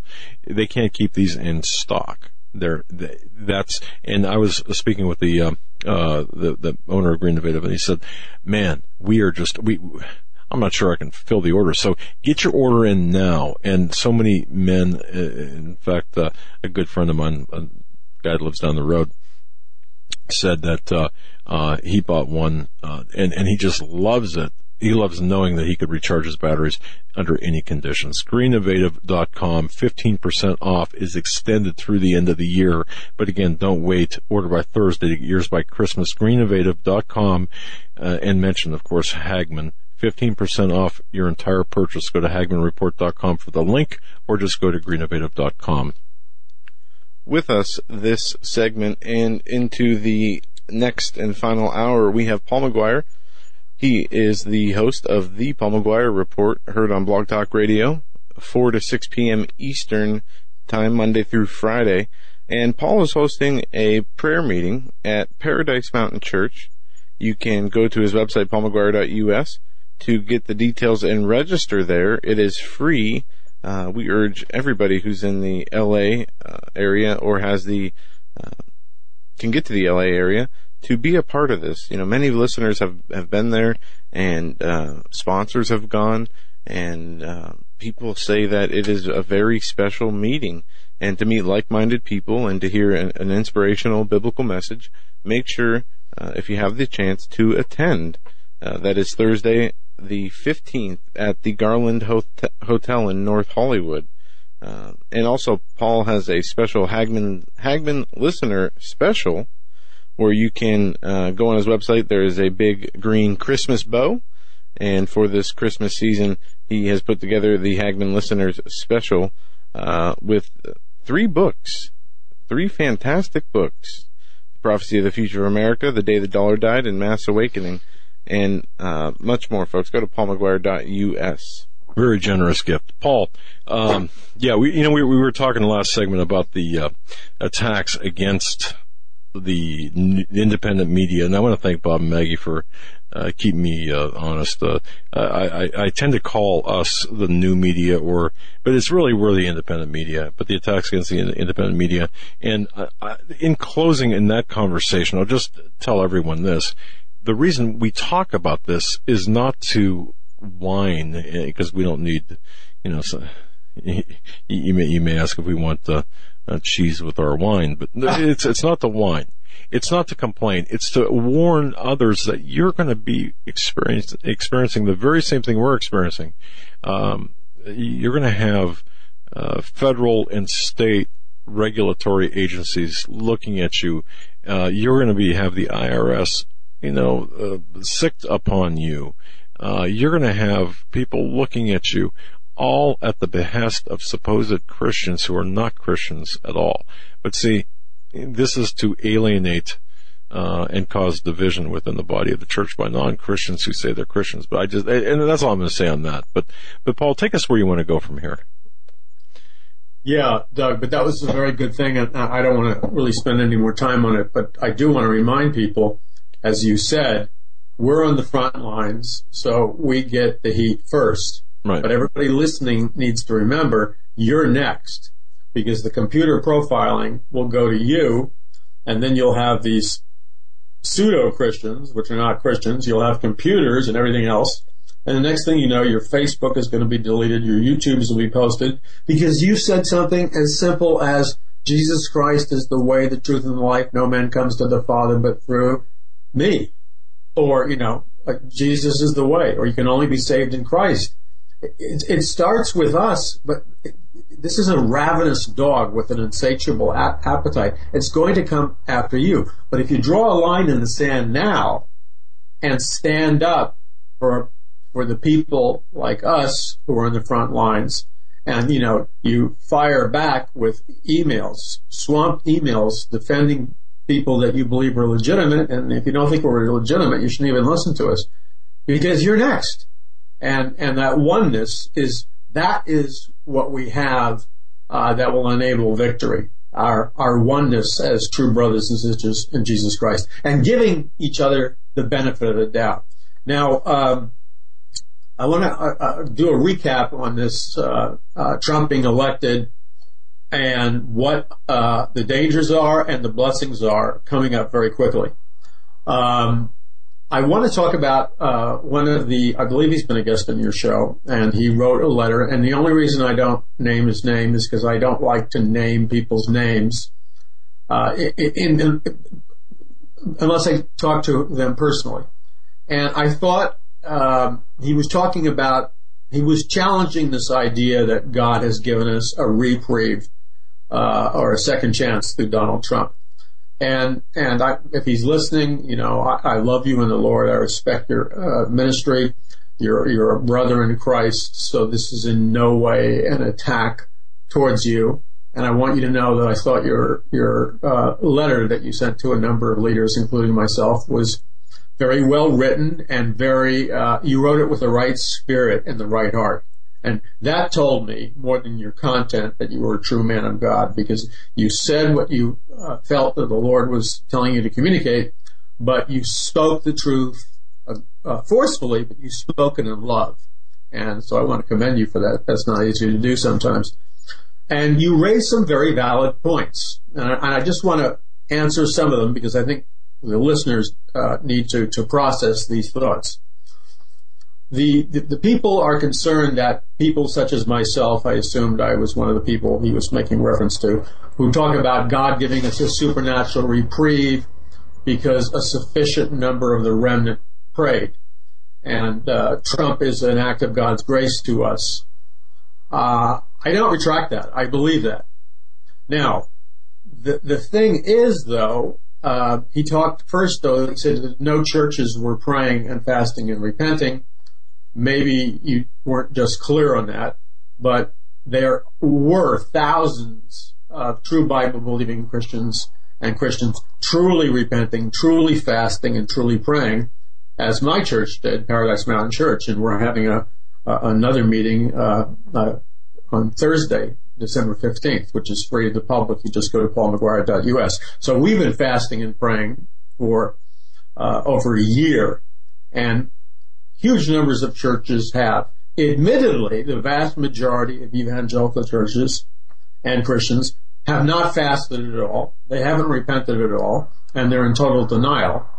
So I wanted to clarify that point. And then the other thing is you made the well-researched point that a significant number of the Trump appointees were either affiliated with Rockefeller, members or former members of Skull and Bones, Rothschild connections, globalists, and the elite. And you're correct in your assessment of those individuals. And you went on to say that, it's going to be the same old thing, and that because America has not repented, and this the Skull and Bones Illuminati crowd is being hired by Trump, that nothing's going to happen, and we're going to be deceived. I think you blended, and I mean this in love, I think you blended some legitimate truths and concerns. I am very concerned about the people with Rothschild affiliations and Skull and Bones affiliations and the elite and the Goldman Sachs connections, et cetera, et cetera. And you talked about Jamie Dimon. And just as a side note, Jamie Dimon, the CEO for Goldman Sachs, he was one of my best childhood friends in Jackson Heights, Queens. He and his two brothers and parents lived in an apartment, and I hung out there as a young kid all the time. He was a great guy, had a lot of integrity. That doesn't mean he couldn't change, but I happen to know the guy personally. The other thing is that we need to pray for Trump fervently. We need to pray for his administration. It is possible that he could be compromised and be corrupted. But it's also possible that he is simply working in a fallen system. And the reality is we are in a fallen system, economically and with business and government.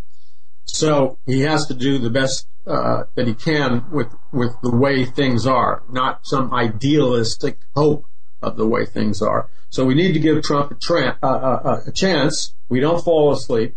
We need to hold his feet to the fire, but I think it's too premature to judge him. But your concerns are valid. Now, the final point is this. You said because of America's evil, we're under the judgment of God, and it's going to get worse and worse and worse. That's what I interpreted what you said.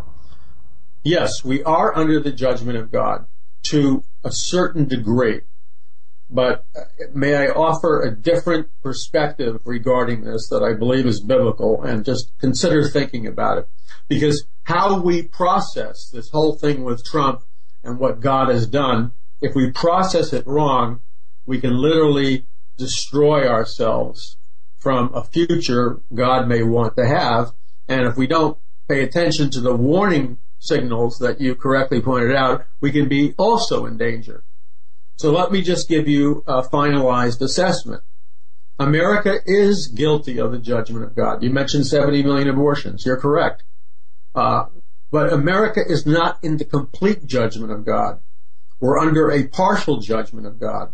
The very fact that we're communicating now to, I don't know, by the time it's done, this program might reach 1 million people or hundreds of thousands of people, is evidence that God has opened the windows and doors of opportunity for his people to preach the gospel, communicate a biblical worldview both in the U.S. and around the world. So God has called us for such a time as this, not just to wring our hands and say the judgment of God is coming down, let's head for the hills.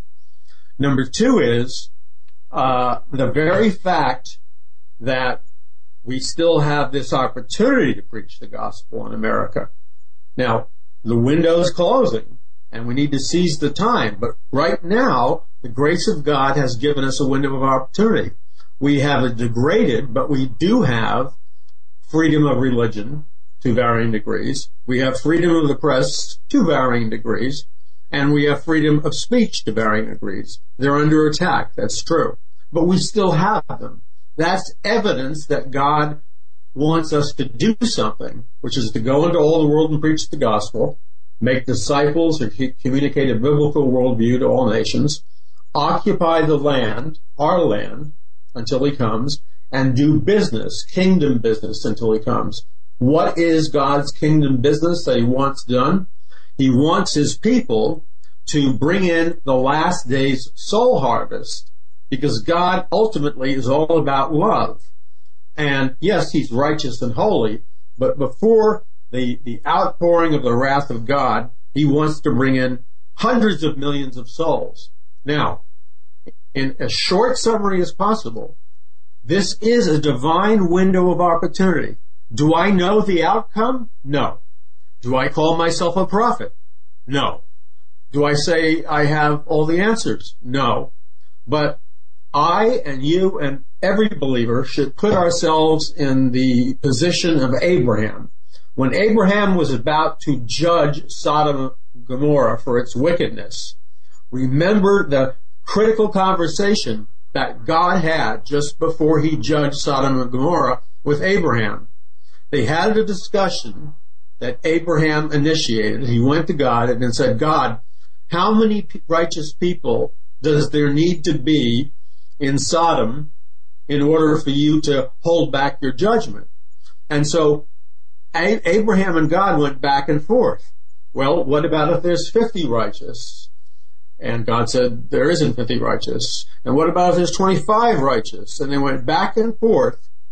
And that was a discussion, but it was also a prayer discussion, and it was a form of intercessory prayer.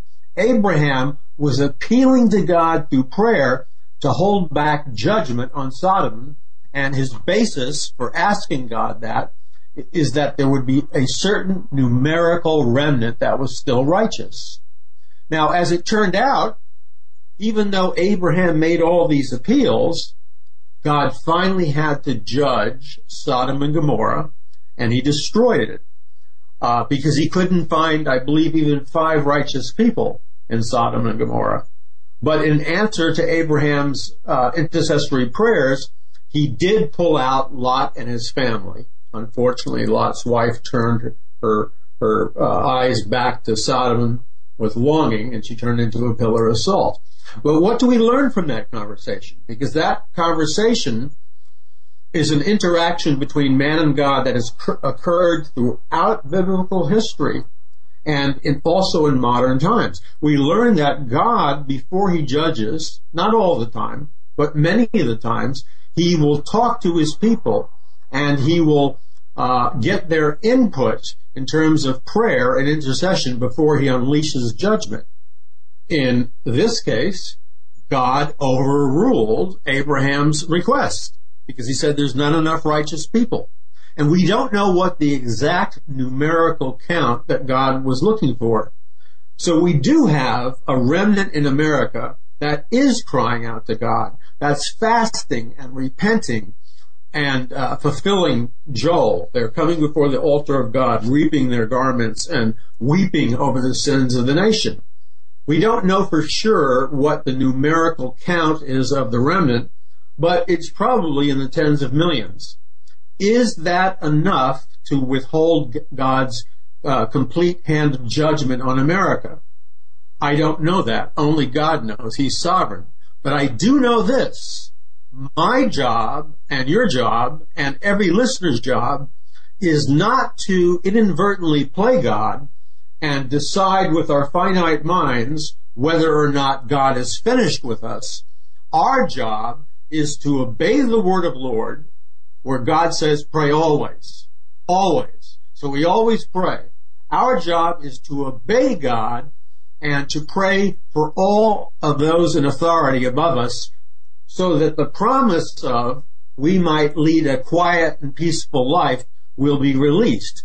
Our job is to engage in high-level spiritual warfare, appropriate the Word of God, wear the full armor of God, act upon the teaching of the Apostle Paul when he said, our fight is not against flesh and blood, but against powers, against the principalities and powers, the darkness in high places. Our job is to engage those demonic high-level forces, including the territorial spirits, in America, over our nation's capital, over our culture, and to displace them. Because Jesus gave his bride, the church, the supernatural body of Christ on earth, he gave the body of Christ, which is the remnant church, all true believers, the supernatural power and authority to tread upon scorpions and serpents, which represents demonic powers. And Jesus also gave us the keys of the kingdom, which is enormous supernatural authority, so that whatever we bind on earth will be bound in heaven, whatever we loose on earth will be loosed in heaven, and we have been given the power by God, the supernatural power by God, to command the powers of darkness dislodge and break their grip over Washington, D.C., over our culture, over the media, and over the church. Now, does that mean our prayers are going to act like a magic wand in Christianized America? No. But it does mean, to some kind of percentage victory, we are capable of winning back, if not all the land. We are capable, in the eyes of God, of taking back the land. And God wants the land taking back because America is the only nation in human history, with the exception of Israel, that has obeyed and entered into the Abrahamic covenant in Deuteronomy 28, the blessings and curses. And remember, America, the land, is the only nation on planet Earth besides Israel where our founding fathers, the Pilgrims and Puritans, entered into a covenant with God that they had to worship the Lord God and no idols, and they had to hearken unto the voice of the Lord thy God diligently, or obey the word of God. We did that imperfectly, and God did the first promise for obedience of those two primary things. It says, if you will do that, those two things, God says, I will raise that nation up above all the nations of the earth. America is the only nation in the history of mankind that has been supernaturally risen up by God above all the nations on the earth for a special purpose and destiny. And that destiny is because God blessed, because of the Pilgrims and Puritans and the release of the covenant, God blessed America not only with technology and science and the most prosperous middle class in the history of civilization, the most freedoms in terms of freedom of religion, freedom of press, freedom of assembly, and freedom of speech. God gave us a legal structure from which to preach the gospel to all the world. God gave us, until recently, a powerful economy from which to preach the gospel to all nations of the world. God gave us victory in World War II, and because of our victory in World War II, America was able to influence 181 different nations and plant missionary schools and evangelists in those nations. We turned the course of history. Now, it's true, in recent days, we rejected the Word of God, and we've been under a curse. But because the remnant is repenting, I believe, and ultimately God is the judge, ultimately God is sovereign, like in Abraham's case, I believe that God has given us a second chance, conditional, if we will keep repenting, if we will obey the word of the Lord. I believe that it is the intention of God to raise up America once again in a temporal sense, that means short term, to be the major platform for the preaching of the gospel all around the world. No other nation can do it. We have the convergence, especially with this particular leader, Trump, of renewing our economy, reclaiming our freedoms, using our technology and organizational structure, and America can fulfill its destiny, which is to be the primary platform for the preaching of the gospel around the world in the last days. Millions and millions of people will come to Christ if we obey and repent. Millions will come to Christ. God's highest priority in doing his kingdom business is to win the last day's soul harvest. And America is supposed to be the leader in that. This will be temporal. We'll move into a tribulation period. America will surrender into a global government, perhaps become the new Atlantis or the new Babylon, and judgment will come to America. But it is very possible that God has given us a reprieve. And if that is the case, we don't want to miss it because we have not processed properly what is happening before us. You know what, Paul? Even before the Trump victory, and certainly before the thought that Trump even had a chance, you were talking like this.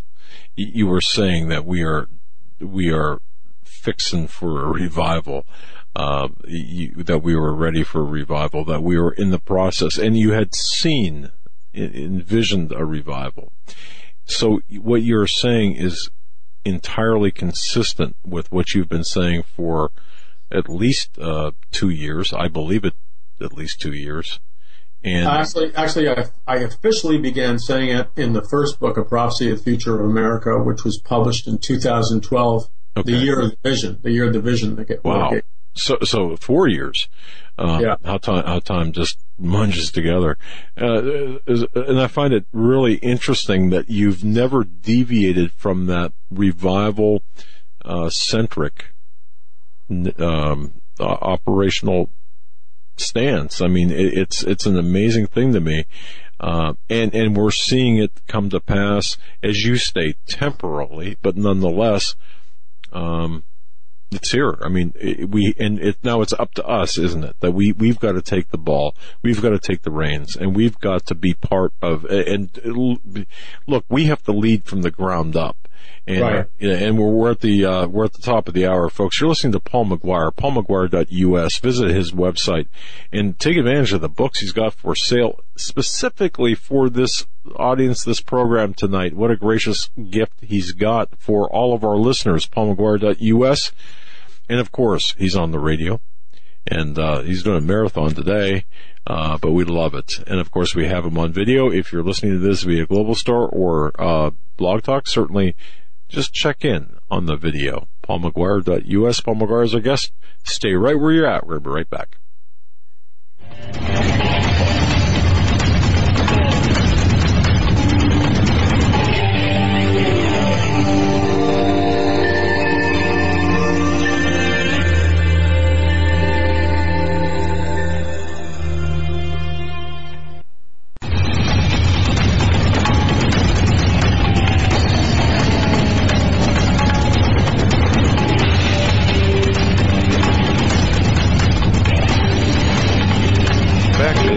To our final hour with Paul McGuire.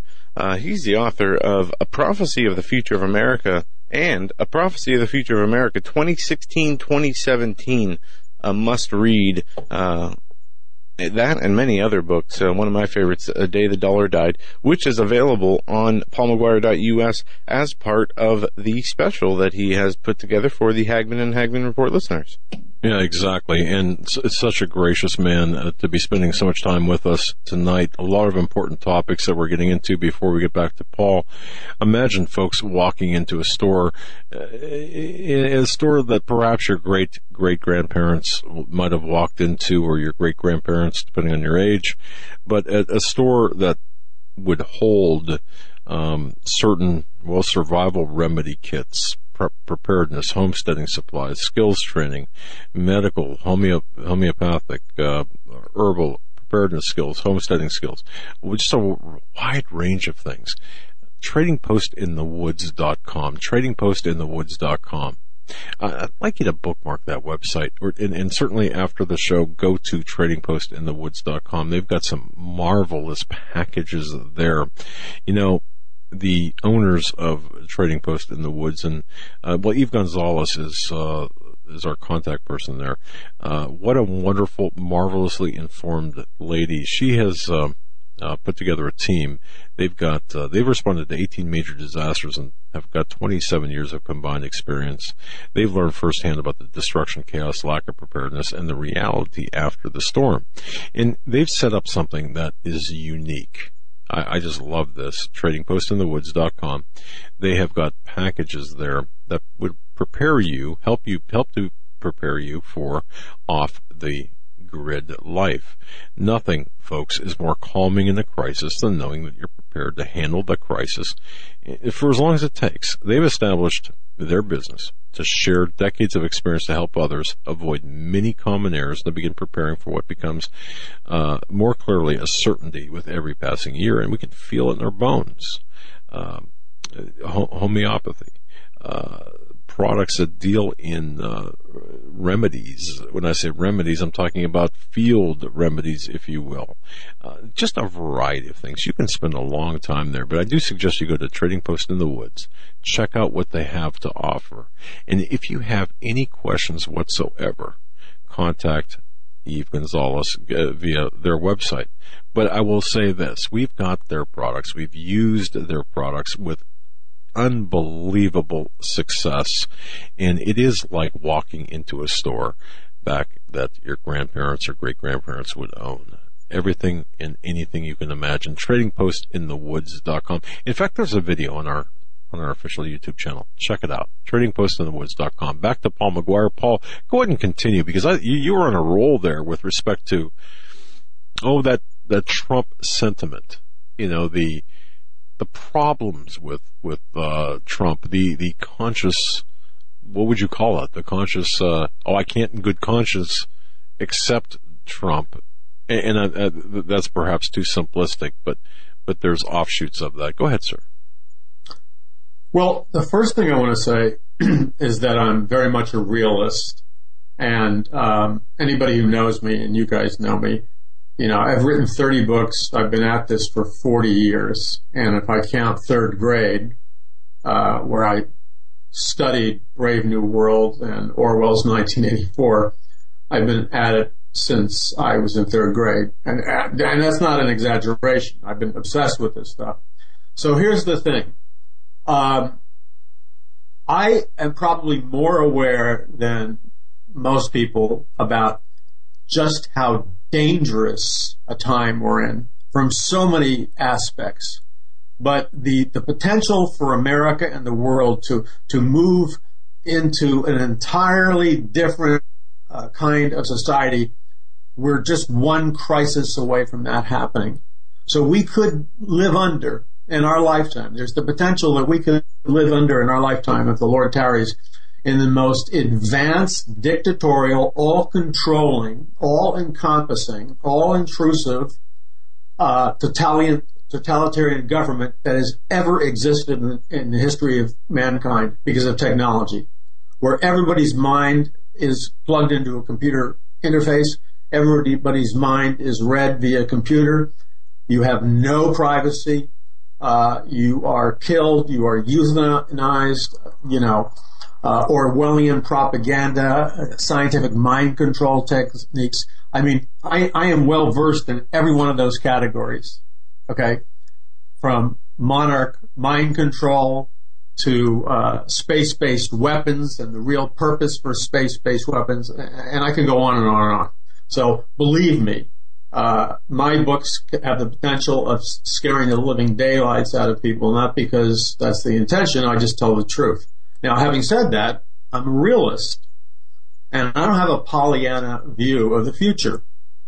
But there's two eras we can make. One would be the era of false optimism, or non-biblical optimism, and the other would be the era of false pessimism, where we say that God, we falsely come to the conclusion that God is finished with America, and we, in our finite mind, put the brakes on what God can do. That's very dangerous.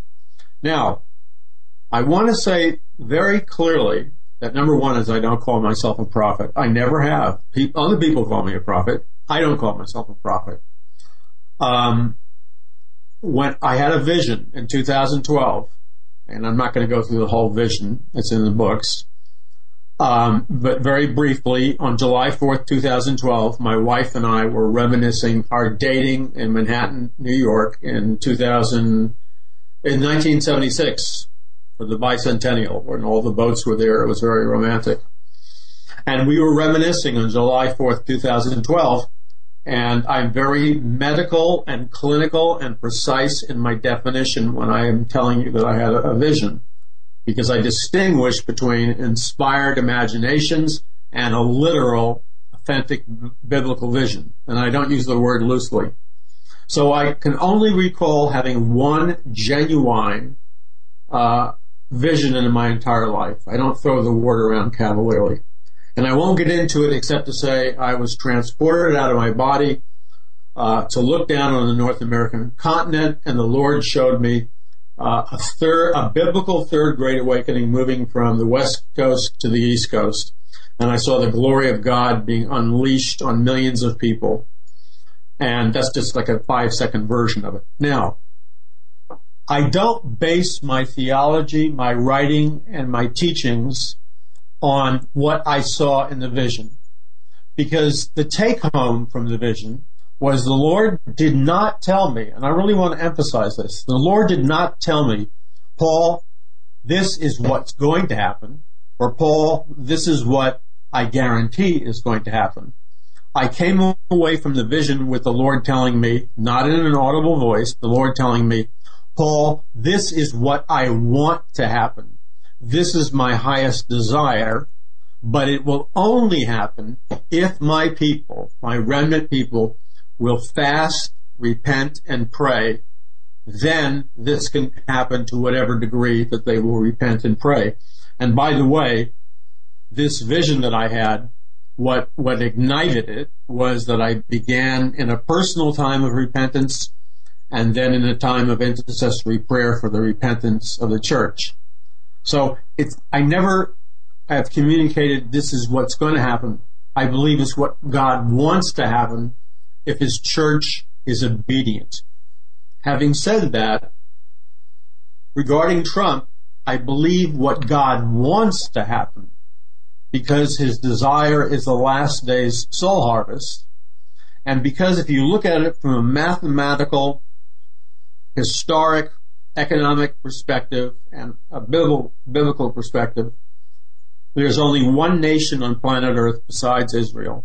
But now there's only one nation on planet Earth that has the capacity to fulfill being a major lighthouse to the world for the gospel of Jesus Christ and a major launching pad into all the nations.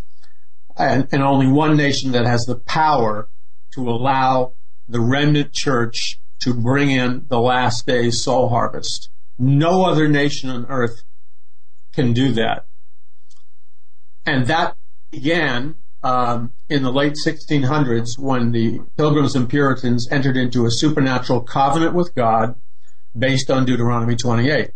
As such, God raised up America supernaturally, despite our imperfections and sins, and gave us the most powerful economy on planet Earth until recently, the most freedoms until recently, the most science and technology, and for many, many decades, maybe a century out of our history, we were the most powerful platform for the gospel on planet Earth, building Christian hospitals, schools, winning souls, having crusades, Christian hospitals, and on and on and on.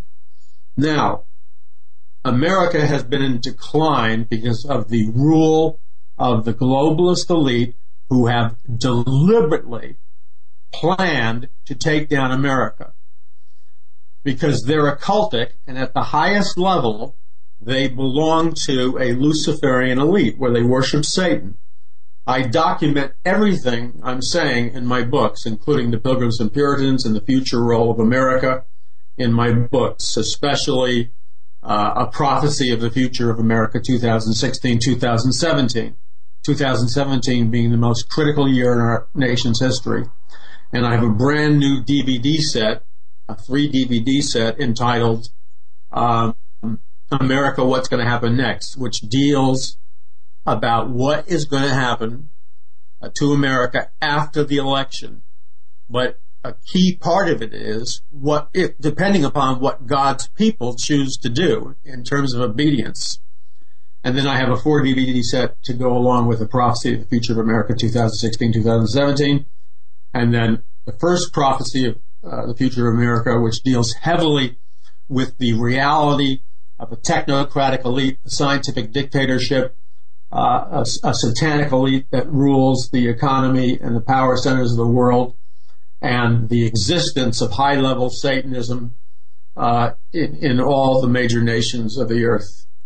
And then Mass Awakening, which is a warning that we will either see in America a satanic Great Awakening, which right now it's beginning to happen, or if God's people will repent and cry out to Him, we will see a Mass Awakening of a biblical kind. So these DVDs and books are, it breaks my heart when I go to a church or I see a youth pastor or I see somebody holding a Bible study and they have some, I'm not trying to be unkind, but some lame, spiritually impotent book with a coffee cup and a bunch of roses, and they talk about these trivialities biblically. Or I turn on many Christian television networks and they're talking about trivialities biblically, or churches, trivialities biblically, while our nation is literally on fire, and we will either experience the fires of a revival or the fires of destruction. Right now in America, because the church has slept, because there have been very little until recently faithful watchmen, and because the church, evangelical church, has ignored the Word of God, this is why we're in the dangerous position we're in. Because the occult, the Satanists, the globalists, those that promote abortion, those that promote the Orwellian dictatorship, those that promote the agenda of the United Nations, and all the Luciferianism that goes with it. And if somebody objects to that, you're objecting to it because you're ignorant and you haven't paid the price to do your homework and educate yourself, because just in my books alone, there's hundreds of pages of documentation that show you from quote by quote by quote the Luciferian core of the United Nations and the fact that it was established by satanic worshipers to issue in a new world order, which is a counterfeit of the kingdom of God, the new Aeon, or the age of Aquarius, that was talked about by the great Satanist Aleister Crowley. You need to come to terms with that and quit pretending that you live in a Walt Disney movie like Mary Poppins. You're not in Mary Poppins land. You're in America, and we're heading towards 2017. So it breaks my heart to see believers in Christ reading the spiritual equivalent of cotton candy and not becoming armed and peacefully law-abiding but spiritually dangerous to the powers of darkness. In the books, I explain the important fact that all communism, progressivism, radical liberalism, and the garbage you hear the millennials say and what's being echoed on the media is an organized, orchestrated attack that began in 1970 with the Communist Revolution, which was based on Karl Marx, who was a Satanist, it's a historical fact, book, A Communist Manifesto, which was simply a copy of the Illuminati Manifesto written 75 years earlier. Thus, communism and socialism is simply a con job to deceive the masses into a false utopia that wealth will be redistributed. The real purpose of communism and socialism is to establish a covert dictatorship run by the Illuminati, which makes them all-powerful in a global pyramidal hierarchical structure where they become the gods, the god kings, the absolute rulers, the 1%, and all the world is divided into two classes, the slave class and the god king class. That's what the Bilderberg Group, the secret societies, the Illuminati, the Rosicrucians, that's where this is all headed. But brainwashed people think, oh, gee, we're going to end up in John Lennon's, imagine there's no heaven, this great eco-friendly paradise. It's a lie. So I diverted a little bit, but what I'm trying to say is when I saw this vision of a great awakening in America, God did not say it's a done deal. He said, this is what I want above all things, but my people must repent. My people must become educated. Knowledge is power. If they know the truth will set them free. And I've already given them the power to take the land. Now, that's the primary order of kingdom business. Occupying the land that God gave us through the Pilgrims and Puritans until Jesus comes. Doing kingdom business until he comes. That's our primary mandate because it wins souls. But we have Christians who are either embracing a false fatalism, and hear me well, I am going to thunder this, and I don't want to break my microphone. Fatalism is a doctrine of Satan. It is a doctrine promoted by Eastern mystical demonic teachings, the demonic teachings of Hinduism, the demonic teachings of Buddhism. Nowhere in the Bible does it teach that a man or a woman is to surrender to fatalism. And so when I hear my brothers and sisters in Jesus Christ ad nauseum repeat the mantra as if they were in some kind of Eastern mystical ceremony that fatalism will let go and God will take control, that's a lie from the pit of hell. It's a lie that is designed to destroy with violence humanity. The Bible is 180 degrees against fatalism because fatalism communicates the lie that man and women are powerless. They have no choice over their future and destiny. That is a damnable lie, and it is in contradiction from Genesis to Revelation. The fact is, God established every man and every woman in the model of Adam and Eve. Who were they? They were the rulers of planet Earth. They had dominion over planet Earth. They created the future. They created their world. They created their environment. They weren't passive. They lost their supernatural authority when they embraced the seductive lie of Lucifer and ate from the tree and activated the death force. But when God sent the prophets, and finally he sent his son Jesus Christ, who resurrected from the dead, then God sent the triune form of himself, which is the Holy Spirit, so that Jesus Christ lives inside each one of us.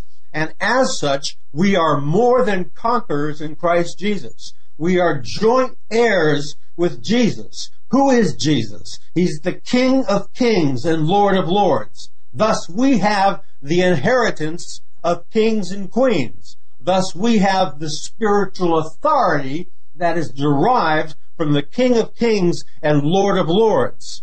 In truth, Lucifer is a usurper. He's a counterfeit. He rules the world as a temporary god through lies. He's the father of lies. And what he does is he blinds the church from the truth of the gospel and the power of the gospel.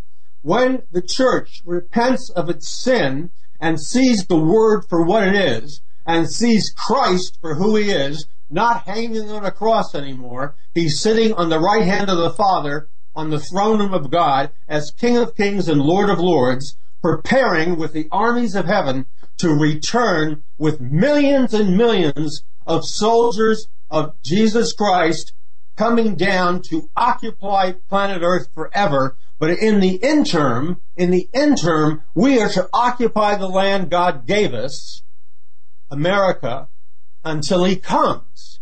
So we are to use the authority that Christ died to give us, which is we have the power to command the powers of darkness to break their grip off of our nation, off of our youth, off of our economy, off of our presidency. And when you couple that with law-abiding, peaceful action, you have a remnant that is supernaturally enabled with power from on high, given intellectual superiority, given supernatural enhancement of their spiritual gifts and natural gifts, and this numerical remnant, like Joshua and Caleb, gives to God in true worship a good report, which says, God, regarding America, regarding the spiritual battle, we say, like Joshua and Caleb, we are well able to take the land.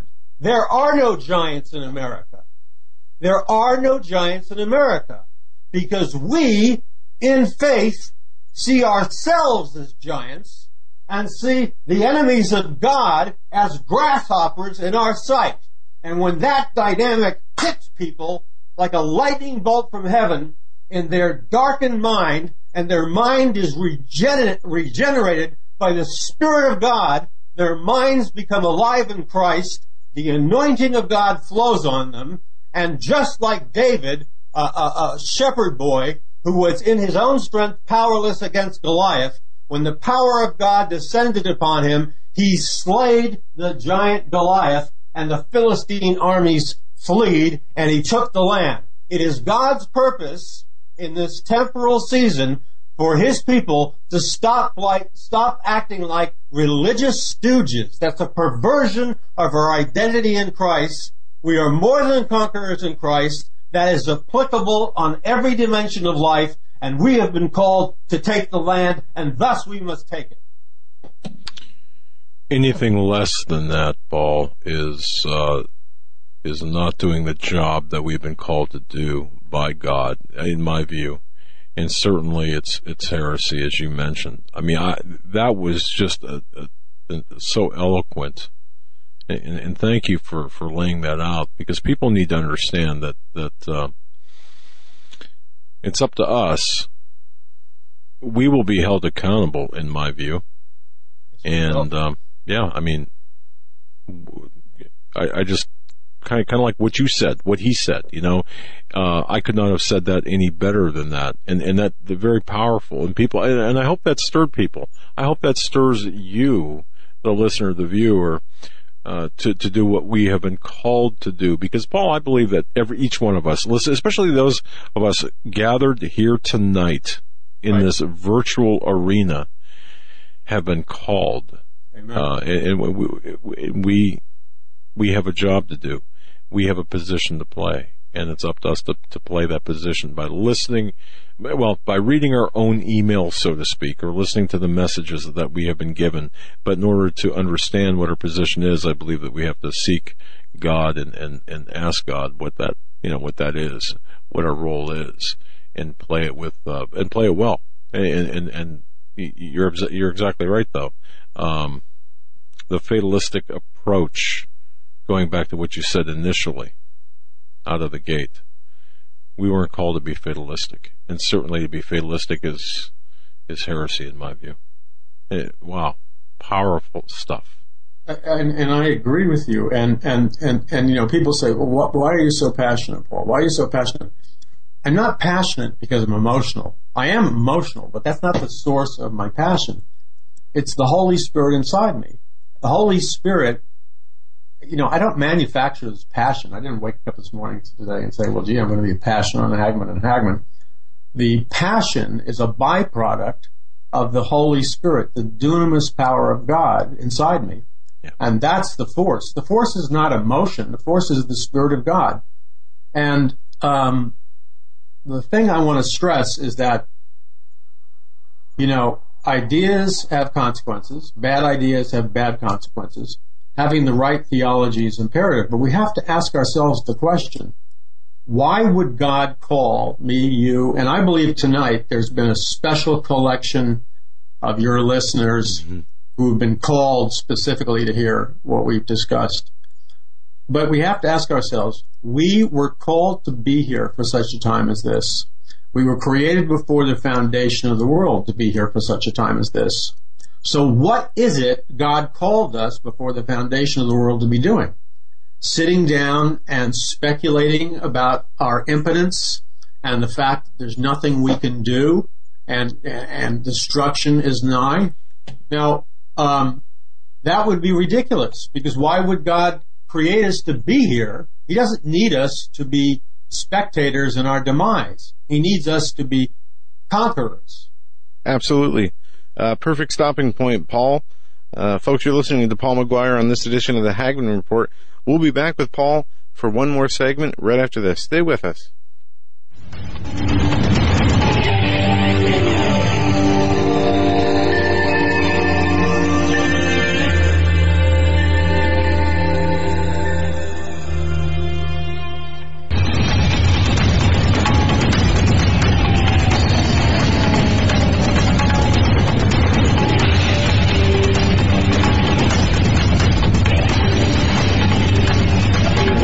Mass Awakening, the Prophecy of the Future of America, 2016-2017, the Prophecy of the Future of America, the day the dollar died. Folks, go to paulmcguire.us. There you can find a number of his books, DVDs. I've got in my hand the Prophecy, or Mass Awakening.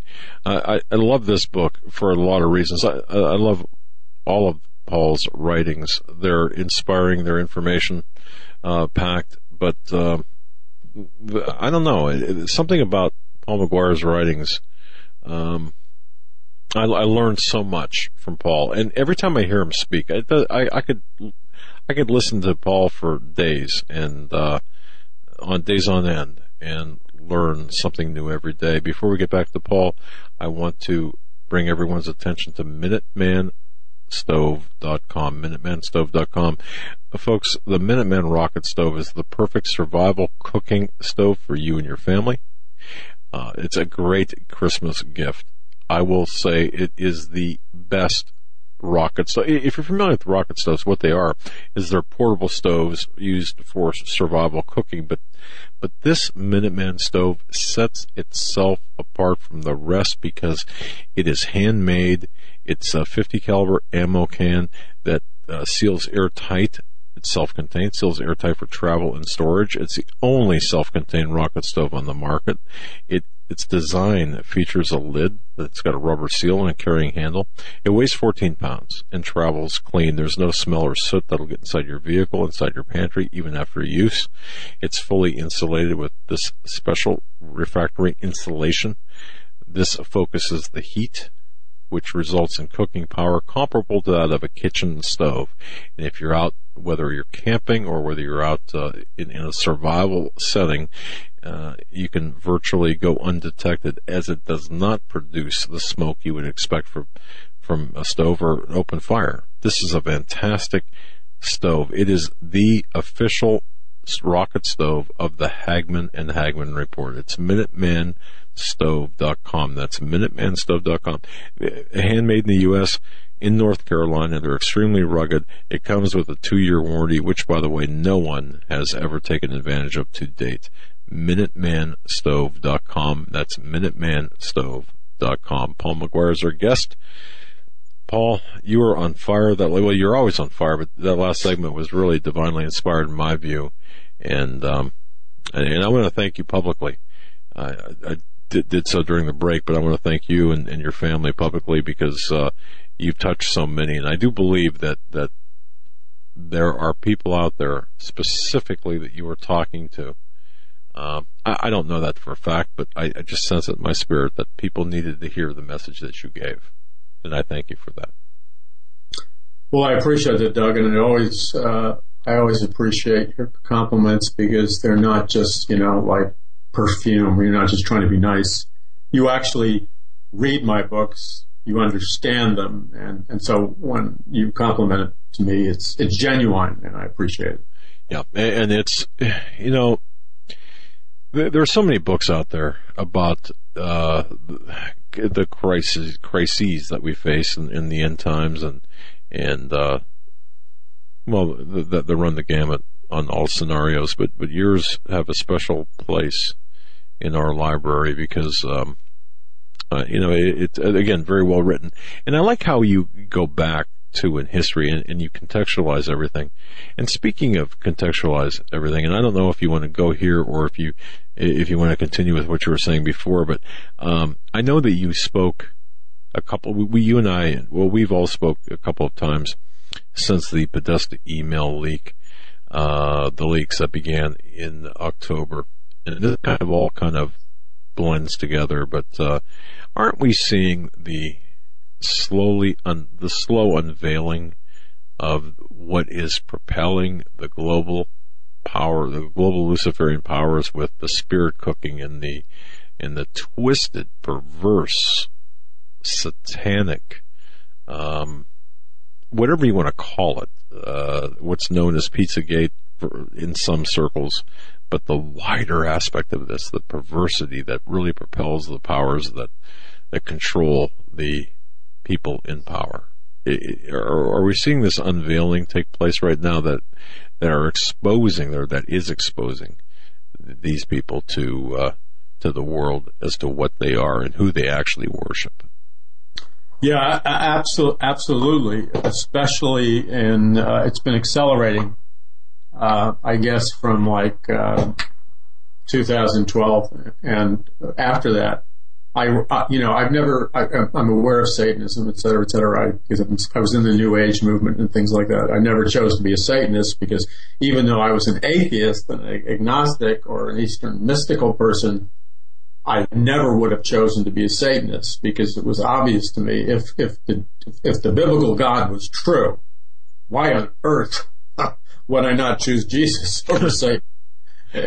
So, but the thing is that the Holy Spirit, as we've discussed, guides my research.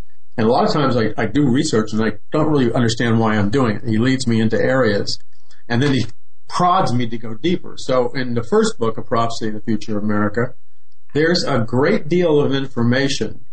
It's very fast moving, but it really talks about and exposes in a popular way that's easily understandable the reality and existence of a very vibrant global Luciferian elite or satanic elite that truly rules this world by being the heads of the nation states and international banking families and other centers of power. Now, I was aware of that. I wrote extensively about it. I talk in that book. See, people need to be educated about this. This is not about titillation. It's about knowing your enemy and exposing the hidden works of darkness. So I talk about, the Illuminati music videos with the satanic symbols. I talk in great detail about Aleister Crowley, the great Satanist. I talk about Satanism in the military, Satanism with the director who did Rosemary's Baby. I forgot his name. Kubrick and the other guy. What was his name? Who did Rosemary's Baby? No. Polanski, right. Okay. Yeah. And Kubrick was, I don't think Kubrick was a Satanist. I'm not sure that Polanski is a Satanist, but he very well could be. So, and then I put all this stuff together because the Lord, let me give you an example. Long before the internet, for a reason that I cannot explain to you rationally, I had no interest in becoming a Scientologist. I was a Christian at this time. But I went to the local public library because there was no internet. So you had to dig for books. And I picked a book up on L. Ron Hubbard, and I became obsessed with him and his life. And it's been like a part-time research project that continues to this day. And this was the Holy Spirit, because, why would I even be interested in this guy? By researching his life at a very deep level.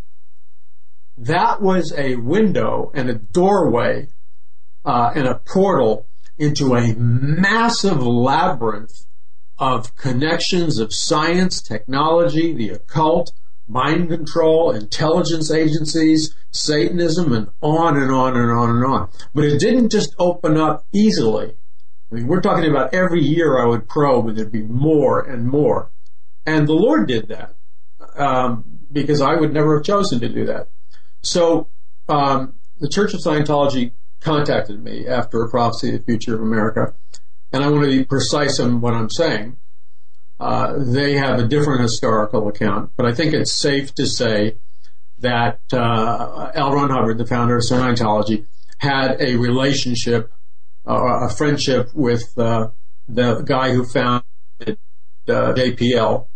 And the guy who founded JPL only had a high school degree, but he was a Satanist, and in his mansion, it was Jack Parsons, in his mansion in Pasadena, he would have satanic rituals and rites. Whether Hubbard participated in them or not, I have no idea, because a lot of celebrities, movie stars, and authors, science fiction authors, hung out at Parsons' mansion.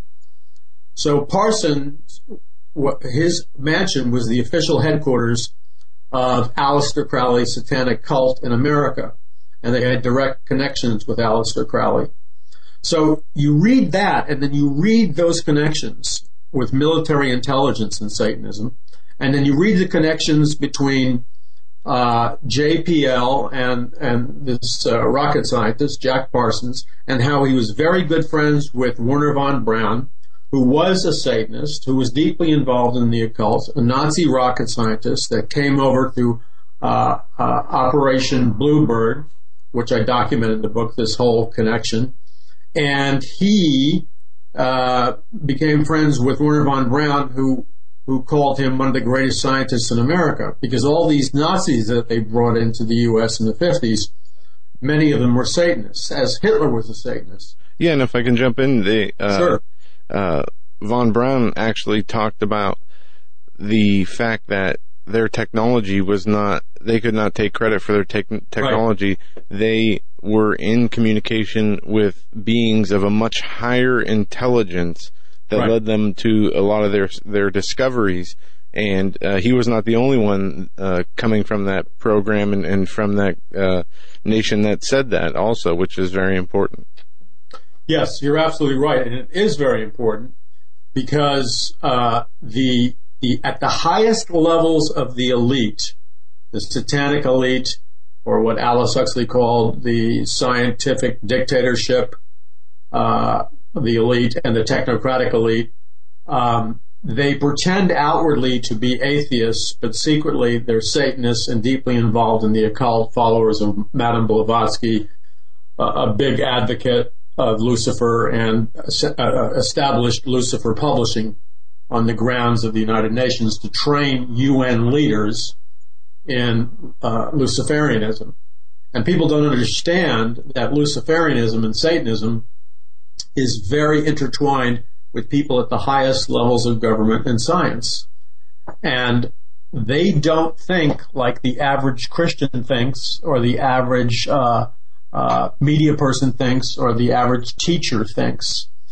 While they teach the masses to only believe in materialism and humanism and what you can see with your senses, at the highest levels, they are in contact with Satan, they're in contact with demons and spirit guides, and at the very highest levels of the Illuminati, they are communicating with very powerful demonic powers that are giving them supernatural instructions for things like the takedown of America and bringing the whole world, as the Bible predicted, into the Babylonian one world government, one world religion, and one world economic system.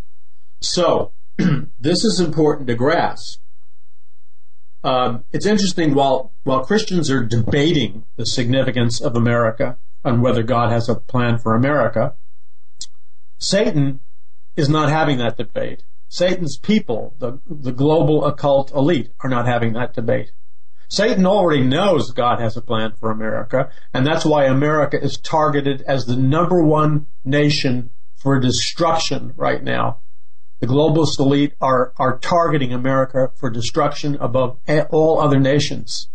Now, why is it that the Luciferian elite and Satan understand better than the people of God that God has a very special purpose for America in the last days? Because why else would Satan and the Luciferian elite make America its prime target if God wasn't going to use it in a significant way? They would leave it alone. So while Christians are debating whether God is finished with America or whether God is going to use America in the last days, This is a non-issue with Satanists and Luciferians because they're way ahead of the average Christian and they already know God has a plan for America. Do you see how ridiculous that is? So that's why, people need to sharpen up and get up to speed. This kind of dull thinking Christian is not being dull in the brain and being lazy and not paying the price to self-educate yourself by reading books and stuff and listening to programs like yours. There's no excuse for it. I was talking to one of the highest level Satanists in America and one of the highest level Satanists who's the most highly respected expert in the field of psyops or psychological operations. And we were kind of having a debate back and forth after he read my book, A Prophecy of the Future of America, and I read his book on psychological warfare. And we were going back and forth in the emails, and he was a brilliant man. He read. He was intellectually read, scientifically read, and I said to myself, why is it that this top-level Satanist is 100 times smarter than most evangelical leaders that I meet? Not all of them.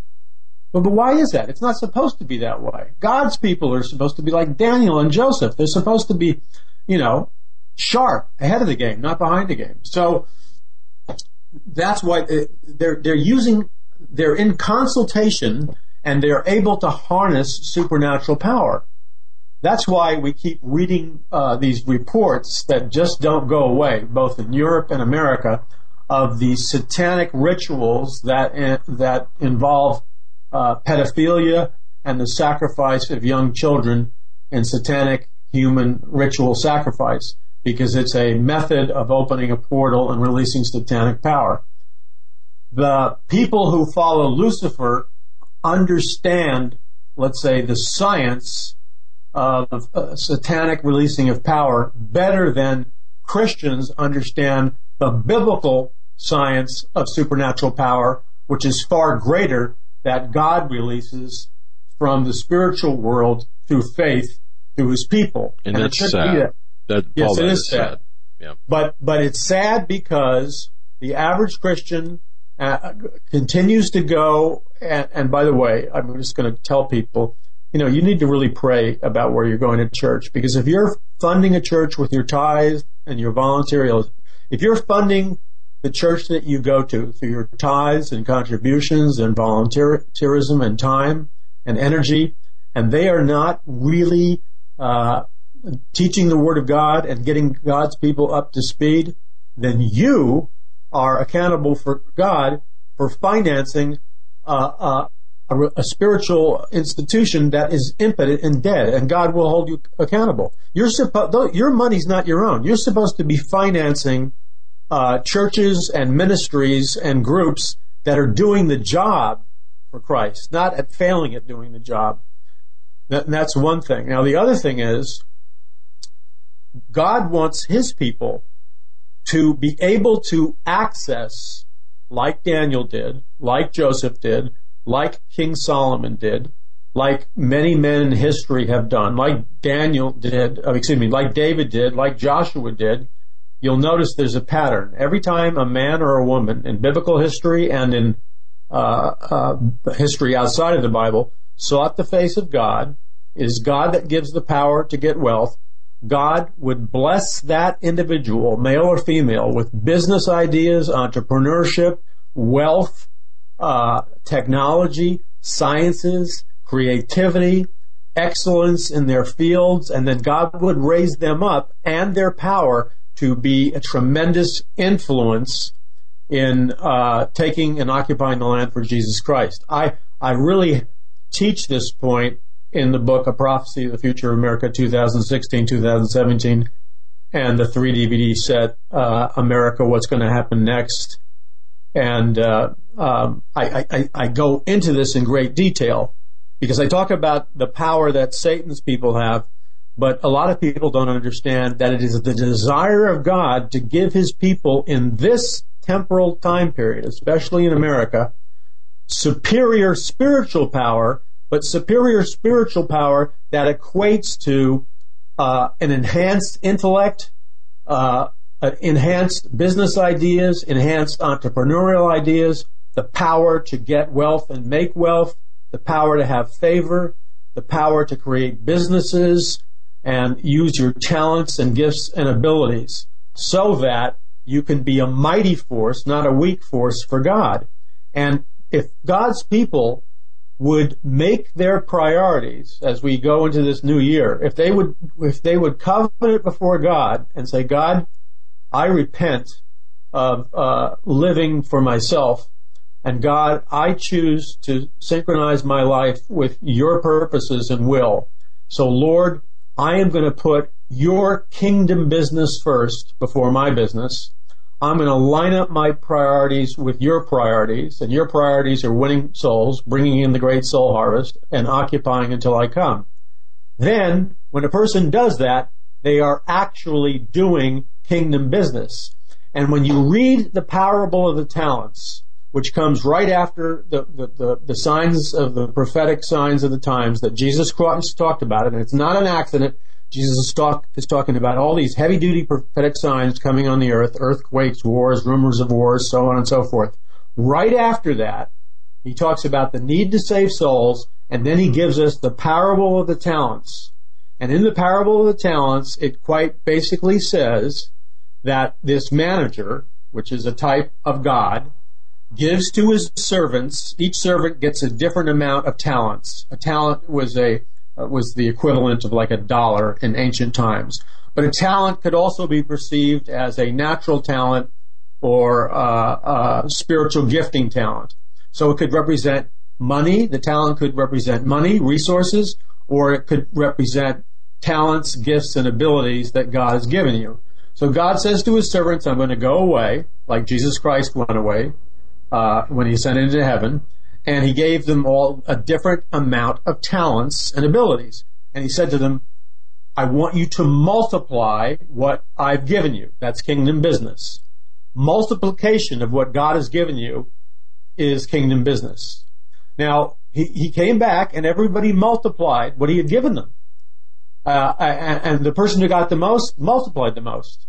And Jesus Christ talked about a principle. To whom much is given, more will be given. Multiplication. Then Jesus Christ also said to every person that multiplied the talents, he said to them these words, enter into the joy of the Lord. And then he talked about the fact that they would have abundance. So the reward for doing kingdom business and multiplying the talents and money God has given you is that God promises to bring into your life, first of all, joy. He says, enter into the joy of the Lord. You receive supernatural joy.